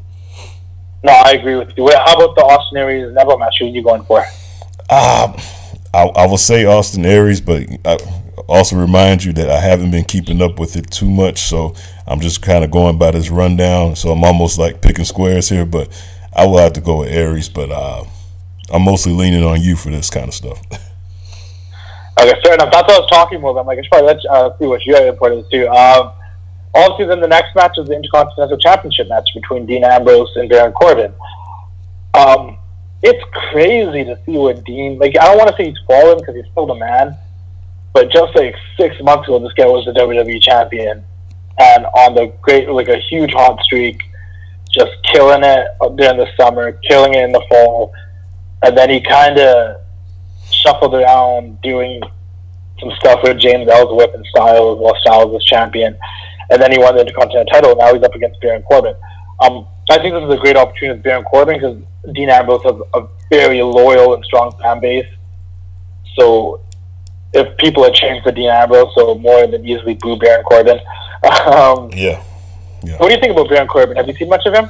I haven't seen much of him at all, but I am a Dean Ambrose guy. I like him. He's more of the Attitude Era-ish type of guy. So anything that he's in... That's the thing I say about... That's the thing I say about Ambrose is I see the same thing. He's kind of Attitude-ish. I just don't I think he has all the potential in the world to be this amazing character, but they just can't push him that way in this era.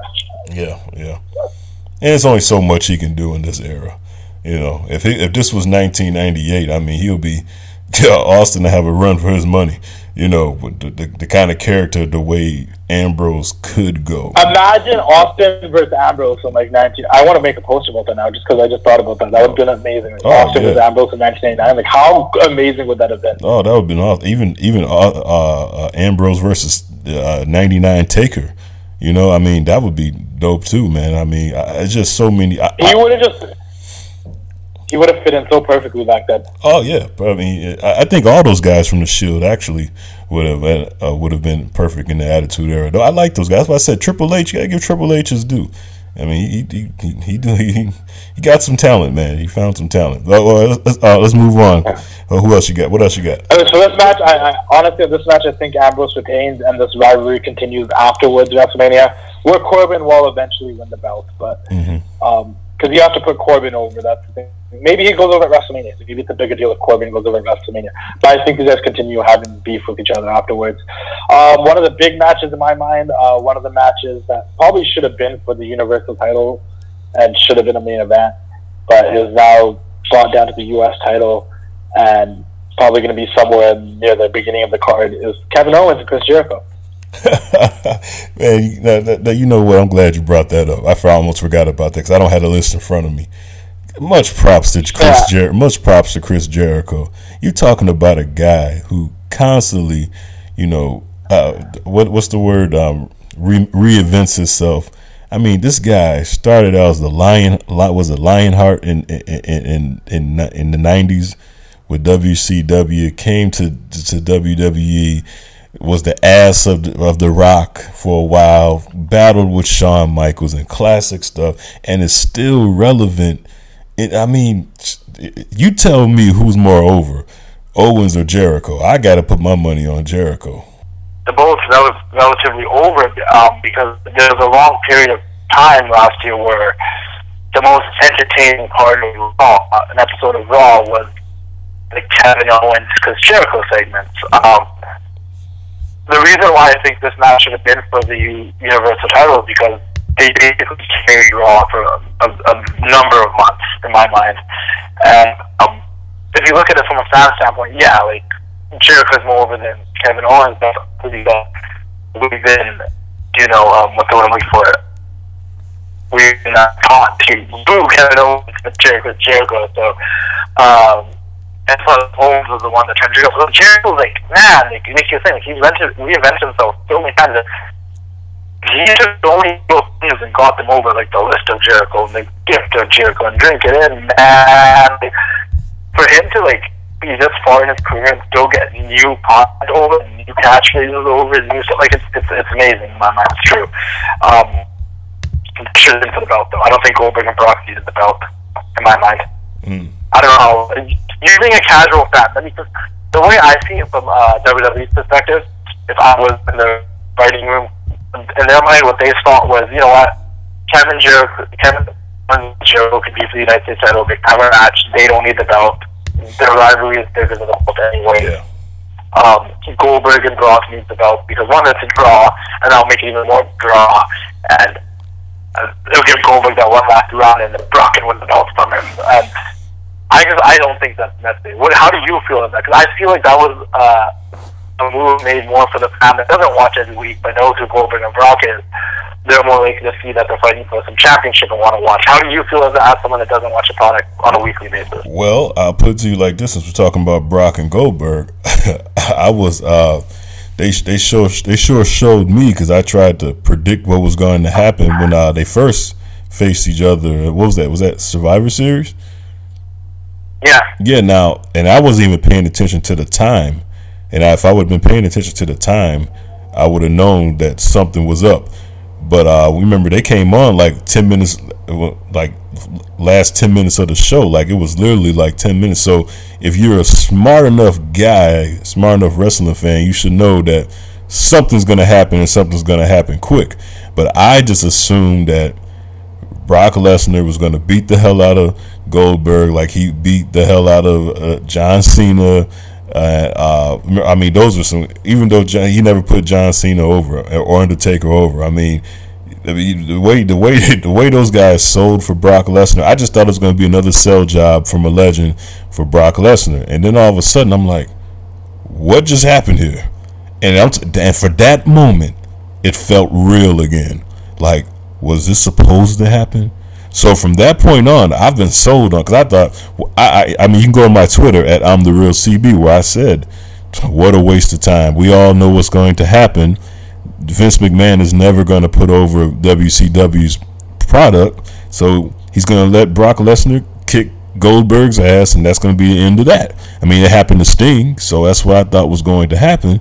And then all of a sudden, you know, they pulled a fast one on me, the old smart wrestling fan that thinks he knows everything, that can predict the whole product, and next thing you know, Goldberg shocks the world and beats Brock. And I'm like, now that's some booking right there. So I've been into this storyline.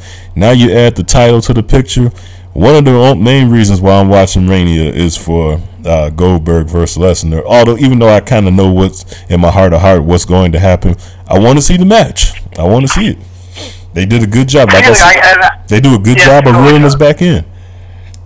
I know, so that's what I mean. So, like, I get what they did from their perspective, and this is what I'm like.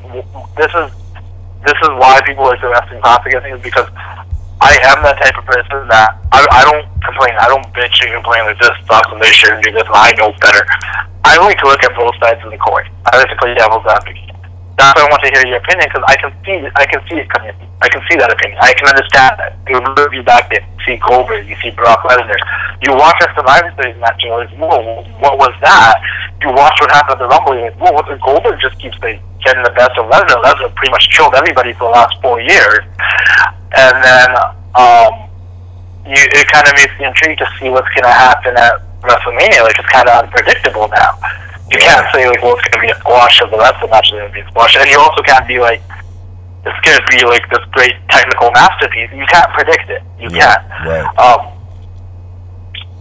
And you answered my question. The fact that the title is on the line makes it more of a draw to you. That's the match you're looking forward to watch the most at WrestleMania. Is that the last match? Or is that going to be the last match, or is that the middle match? I don't know. I think it's going to go on last. I don't think it should go anywhere else. It can't not be the last. It's either going to be the second to last match, or it's going to be the last match. I can't see it being anywhere else in the card. Okay. All right. What else we got? I'll let you finish the rundown. My point was just that, like, as a hardcore wrestling fan, like, I'm a fan of both guys, and I always have to make that clear because people are like, oh, you just don't like Goldberg, you don't like Brock. So I like Brock. I think Brock's. I'm not a huge fan of this whole Suplex City thing anymore. I wish he'd do more wrestling. Yeah. I'm getting, and there's nothing. I'm over that shtick. I think Brock, and that's because I grew up. I'm older, and I was alive when Brock was the next big thing, and he was having like great wrestling matches with like Chris Benoit, Kurt Angle. Like, I was alive for that. Like, I know the guy can go. I want to see him go. You know, and I'm a huge fan of Goldberg. I was like a 7-8-year-old kid when this guy was spearing motherfuckers and building the streak. Every time the guy makes an entrance, I still feel like a kid. When I hear that, like, I get hyped. I'm like, and I don't even care about his promo, what he's going to do. That entrance alone gets me hyped. And it reminds me of being like an 8-year-old kid again. So, like, I get it. I'm a fan of both guys. I like both guys. But that probably is the match I'm the least looking forward to. But it also might be the match that might surprise me the most. Oh, yeah. You know, it might be the match that I'm not looking forward to. I can't sit here and honestly tell you I'm looking forward to Goldberg versus Brock Lesnar. I don't like the Suplex thing, and I just don't think they're going to have a great match. But it also might be the match that after WrestleMania ended, like, holy shit, that was better than I thought. I wasn't expecting that. Well, I think that's the magic of it. Well, I think you add Paul Heyman to the mix. You add Goldberg. This could be the last match before he enters the Hall of Fame next year. There's a lot of things that's going on. Could this, the day after WrestleMania, could this start something with maybe Brock Lesnar and Samoa Joe? I mean, you got to figure Lesnar's next opponent has to be somebody that's big enough and believable enough that can go. After you've seen him go toe-to-toe with Goldberg, they just can't put any old Jay Brown against Brock now. You got to put a man against him, as Nash would say. You got to put a man against him. So maybe this might set up Owens or Samoa Joe or something like that. You got to put a man. How crazy would it be, and how much of a swerve would it be if Goldberg actually won though at WrestleMania? Man, I wouldn't see that coming. And Brock being the only guy Brock could not beat was Goldberg, because he's never beat Goldberg in any encounter they've ever had. I mean, brother, I would not see that coming. But oh man, I would not see that coming. I mean, I would not see that coming. Not in Mania. That goes back to me being that the Booker and me thing. The Booker Justin is now saying, "What's the payoff to that, though?" So that's why I don't think it's gonna happen. Like, Brock's gonna win. That's just the obvious. So just what if? Though? What if? Like, what if Goldberg won? Hey, keep running us down, man. I got 7 minutes. I can go. So keep running us down. I want to get everything. Okay. So basically, so that's that. When it comes to back to Chris Jericho and Kevin Owens, I think Kevin Owens wins. Only because I think Chris Jericho is heading off with Fozzy a little bit after this WrestleMania. Maybe Chris Jericho wins and then he loses to Kevin Owens next month at Extreme Rules or something. But the feuds, I think the feud's going to continue for another month or so. Maybe it'll involve Samoa Joe and Triple H guys and Finn Balor. But their rivalries are over. This is just to end off their friendship. And I think Jericho goes over. But yeah, it's hard to tell. The Triple H and Seth Rollins, the feud for me has been going on since 2014, maybe 2013 when the Shield was henchmen for the Authority. Yes. Then it was Evolution versus the Shield. Yes. Then it was Triple H taking Seth Rollins and making him part of the Authority. Then it was, beating Seth Rollins and Seth Rollins coming back and Triple H screwing him and hitting him with the pedigree and making this is, what I love in wrestling, and this is once again the book of me. I love it when a storyline has years or like months to build. I hate it like how AJ Styles and Shane McMahon pretty much just came together in the last month. Or like the reason why I like the fact of Chris Jericho and Kevin Owens and Triple H and Seth Rollins and even Bray Wyatt and Randy Orton is that they've had months or years to build. Like it was a slow building rivalry, and they dropped hints of it throughout the years that these two are going to eventually go at it with each other. And now we're here, and I know this was most likely supposed to happen last year. Triple H for Seth Rollins, Seth Rollins, right? So we even with an extra year of building it up, that honestly I think added more value to this match. Yeah. Seth Rollins has to go over, of course. Triple H is not going to put himself over against the youngest. And honestly, Triple H has accused Seth Rollins' mark. He built Seth Rollins from NXT to now. Like, he wants to see his pretty much like his child succeed, so he's going to put him over. This is where me and you disagree, brother. I haven't seen. When was the last time Triple H lost? Well, yeah, Taker. When was the other than Taker? He hasn't lost at Wrestle. He doesn't lose too much at WrestleMania. He lost to Roman. He lost to Roman last year. That's true. He lost to Roman. You're right. He lost to Daniel Bryan at WrestleMania 30. He's at that point of his career. He's established. He's a made man. He's not trying to be the star that's on the week to week. I just think the thing about Triple H, he's the only guy to beat. He beat Brock Lesnar like he wasn't like I mean, come on. I mean, he didn't put over Brock Lesnar. I mean, that's I see. This is the thing. Like when it comes to the younger guys, I think Triple H is all good putting them over. But he's beat all the old guys. He beat Sting. He beat Lesnar. He beat the established guys. I don't know what that is about. But he can't hang with the younger guys. And I think that's a really cool dynamic. Like, yeah, he dominated his era. Those guys. Yeah. But Triple H can't hang with the younger guys. He can't beat Bryce. He can't beat Triple H. Evolution couldn't beat the Shield. He's putting these guys over. Yeah, that's true. I think that's what I'm saying. There's two sides of Triple H. There's a guy that was a competitor and was trying to put himself over, and then there's a guy that's really a corporate too, and he's trying to make sure the business is, safe for the next 10 years. That is true. When we talk about Triple H, we can get on a whole different podcast. Yeah, we're going to have to, brother. We got to do this again. Yeah. All right. So you got Triple H. So I can talk. Yeah, we can dissect Triple H. So you got Triple H doing a job for Rollins, for sure. Okay. It'll be a great match. This is the way I see it.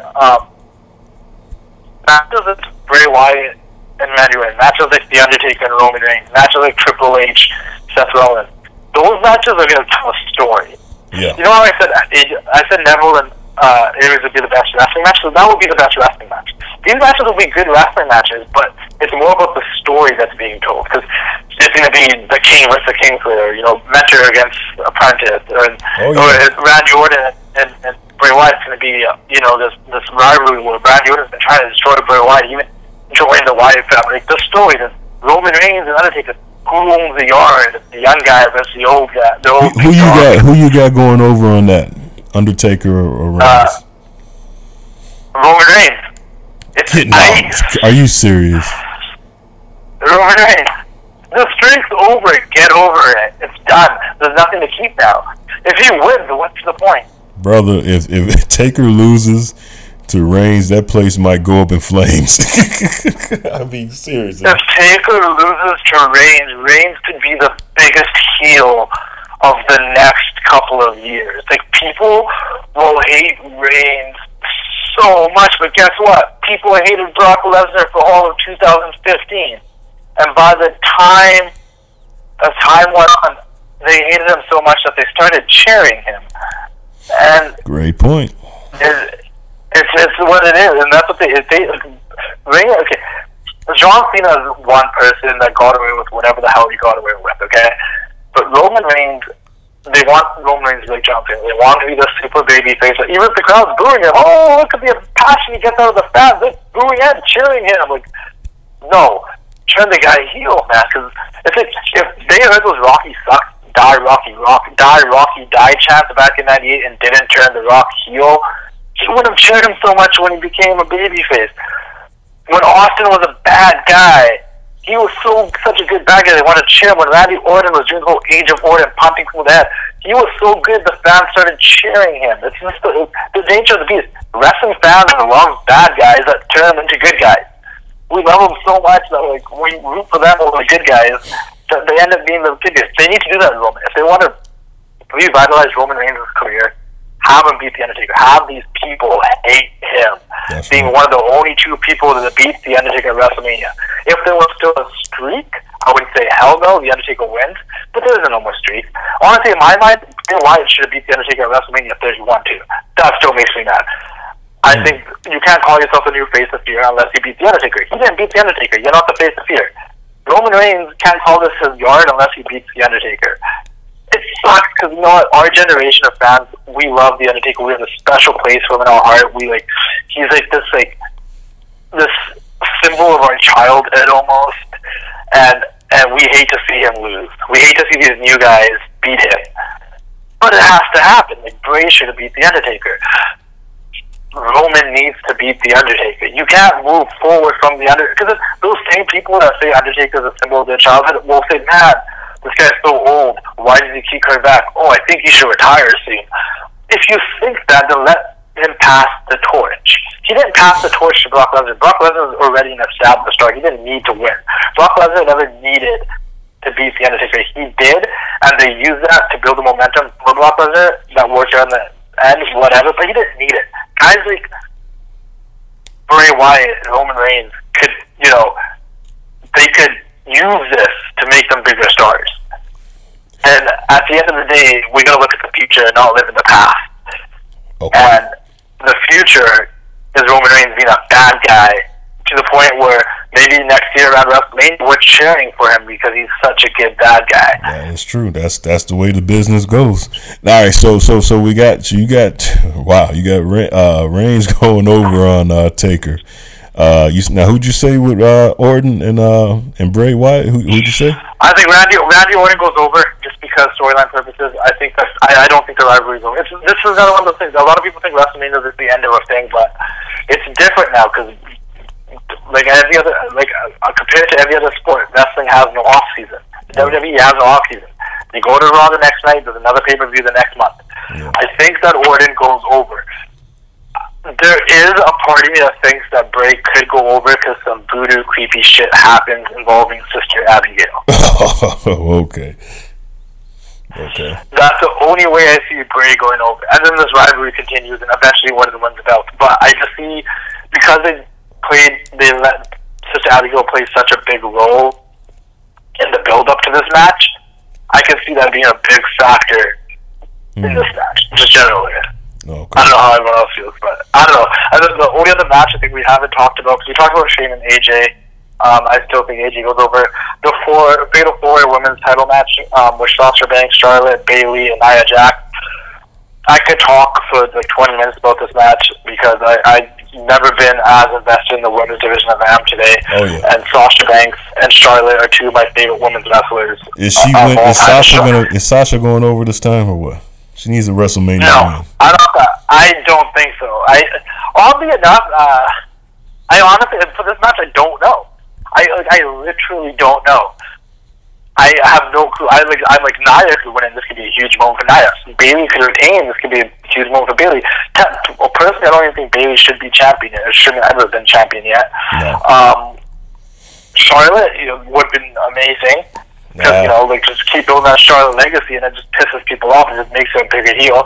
And if Sasha wins, that'd be freaking great too, because I'm the biggest Sasha Banks fan. And that would be a great WrestleMania moment. That crowd will light up. Sasha wins, and that's who I'm hoping goes over. If it was up to me, if I was to choose as a fan, Sasha would go over. She's my favorite in the match overall. Yeah. From a booking side, they should go anyway. I honestly have no clue. They should go anyway. That's just great. They're all great. They're all great, and they all have their own things that they're special for. Like, Nia's a beast. She's a monster compared to all the rest of the women. Charlotte is one of the most athletic women I've ever seen in a wrestling ring. It's just she can do things that no other woman could ever do, and she's an extension of her dad. She's such a good heel. And Bayley, I'm not the biggest Bayley fan. I get that she's there for kids and stuff. I think her promos fucking suck. Yeah. But she's a tremendous wrestler. She has a shitty finish. I hate the Bayley bells, but she's a tremendous wrestler. Mm-hmm. I think she can put up a good wrestling match against anyone. Mostly if they built up her character better like they did on NXT, we really get behind her. I don't think Sasha Banks and Bayley in NXT TakeOver Brooklyn is still probably my favorite women's wrestling match of all time. Yeah. And I think Sasha Banks is she's like the Shawn Michaels of the women's division right now. Oh, yeah, brother. You couldn't have picked a better example than that. Yeah. She's scrappy, she's small, she's charismatic. She doesn't sound the best on the mic as a baby face. She sounds way better on the mic as a heel, but I could say the exact same thing for Shawn Michaels. I didn't love Shawn Michaels on the mic as a baby face, but man, Shawn Michaels as a heel, I love that shit. I eat that up. But because HBK was a worker in the ring, it really didn't matter. That's the same thing with Sasha. It didn't really matter. Yeah, you can put Sasha in the ring with any chick on our roster, and she'll have a good match. That's right. And she's my favorite women's wrestler of all time. I put her above Rita, Trish Stratus. Me personally, by far, she's beat everyone out. Beat everyone out for me. I think her and Charlotte are better than anything we've ever seen. Yeah, Charlotte would be number 2. Becky Lynch would probably be number 3. Yeah. I wouldn't put Bayley as number 4. That's when I'd probably start pumping in like Rita and Trish and stuff. But don't forget China. Don't forget China. China for me was. I think China was her wrestling part was short in my mind. She didn't wrestle. She wrestled like 99, 2002, but she was a special place. She was wrestling the men. That says a lot. Yeah. Before I we talked about every match. The only match we didn't talk about. One match we didn't talk about. That's a tag match with Nikki and Cena. And we didn't. How could we go to? Yeah, go ahead. All right, explain that. That's the last match we're going to talk about. Okay. I wasn't looking forward to this match. When I saw it on paper, I'm like, what the hell? Why would they even do this? This is stupid. Poor Cena. But honestly, I love the Miz. I remember seeing back in 2014 and 2015 before she came back. If Maurice was to manage Miz, this would revitalize the Miz's character, and then he'd be way more over, because having a hot wife like that backs up all the cocky shit he says. And it has in the last year and a half. Yeah. Anytime the Miz says some shit, you look at his wife, like, maybe this guy's doing something right. Yeah, you're right. And then obviously John Cena is John Cena. I used to hate the guy. I loved him when he first came in. Hated him for years. Yeah. Respect the shit out of him now, but still think his character is stale as hell. Yeah, respect the shit out of him though, but I still think his character is stale as hell.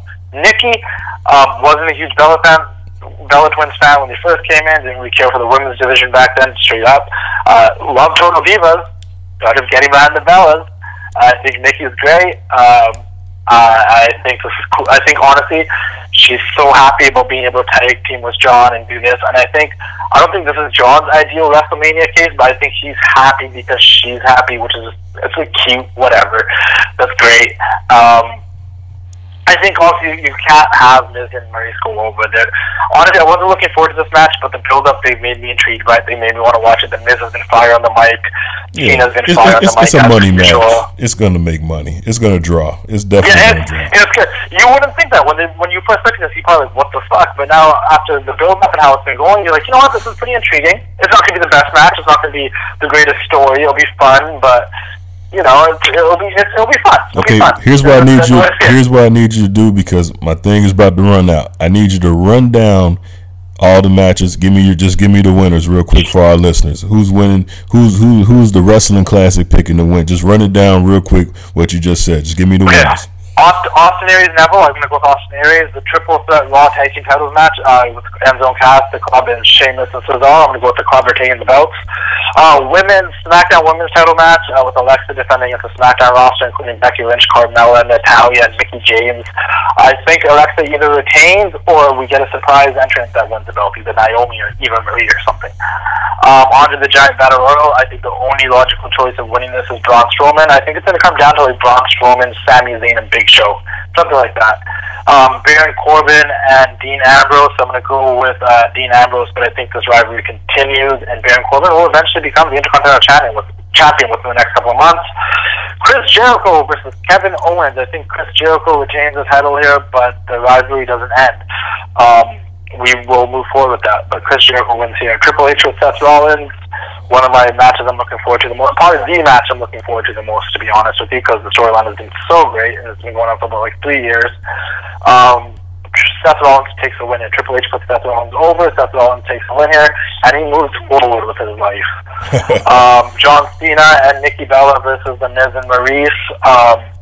That's just a joke, because as much as I'm looking forward to Triple H and Seth Rollins, I feel like the feud has been...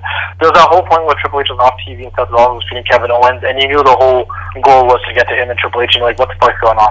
But anyways, John Cena and Nikki Bella versus the Miz and Maurice. I'm going to go John Cena and Nikki Bella.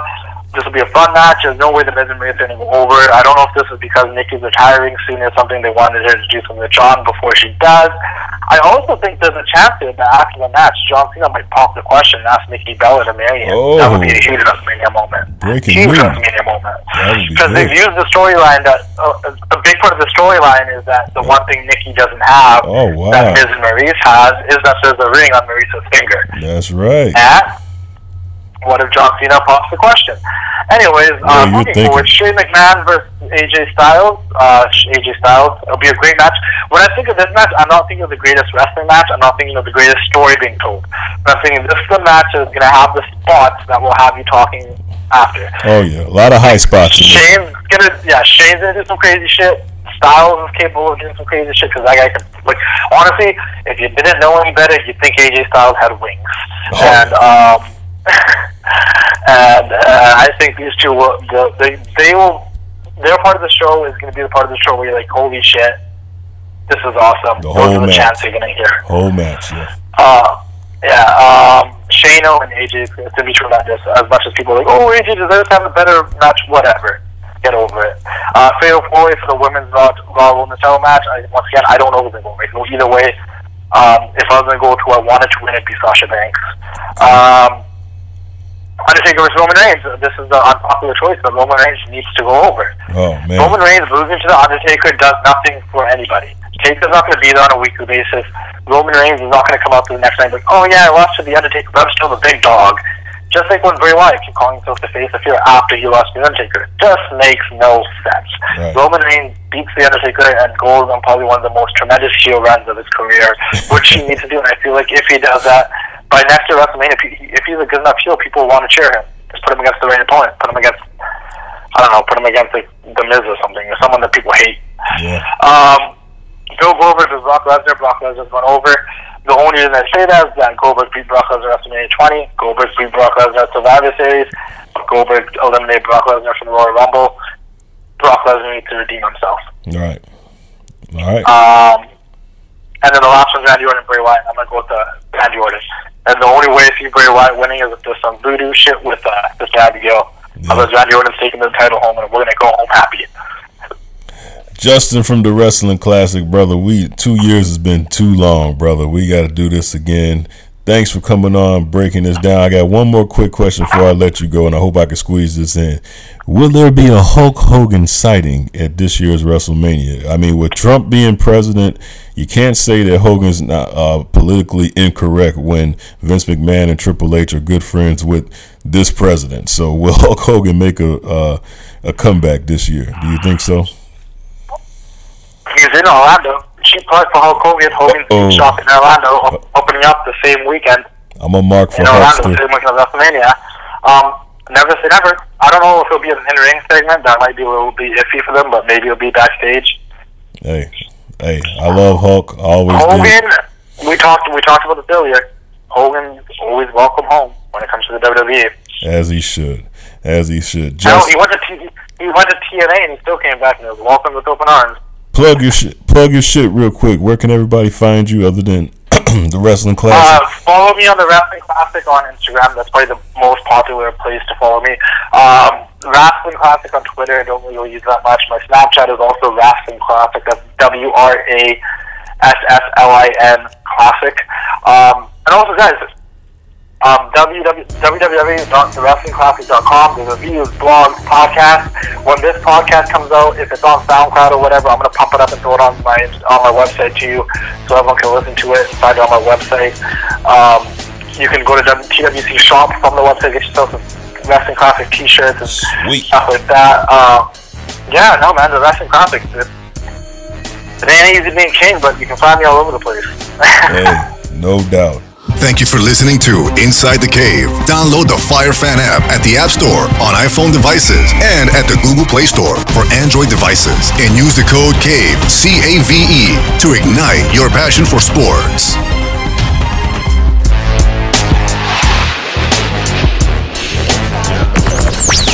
Inside the Cave. Inside the Cave. Inside the Cave. Inside the Cave. Inside the Cave. You're on the #1 show, Inside the Cave. 3 Lee Films.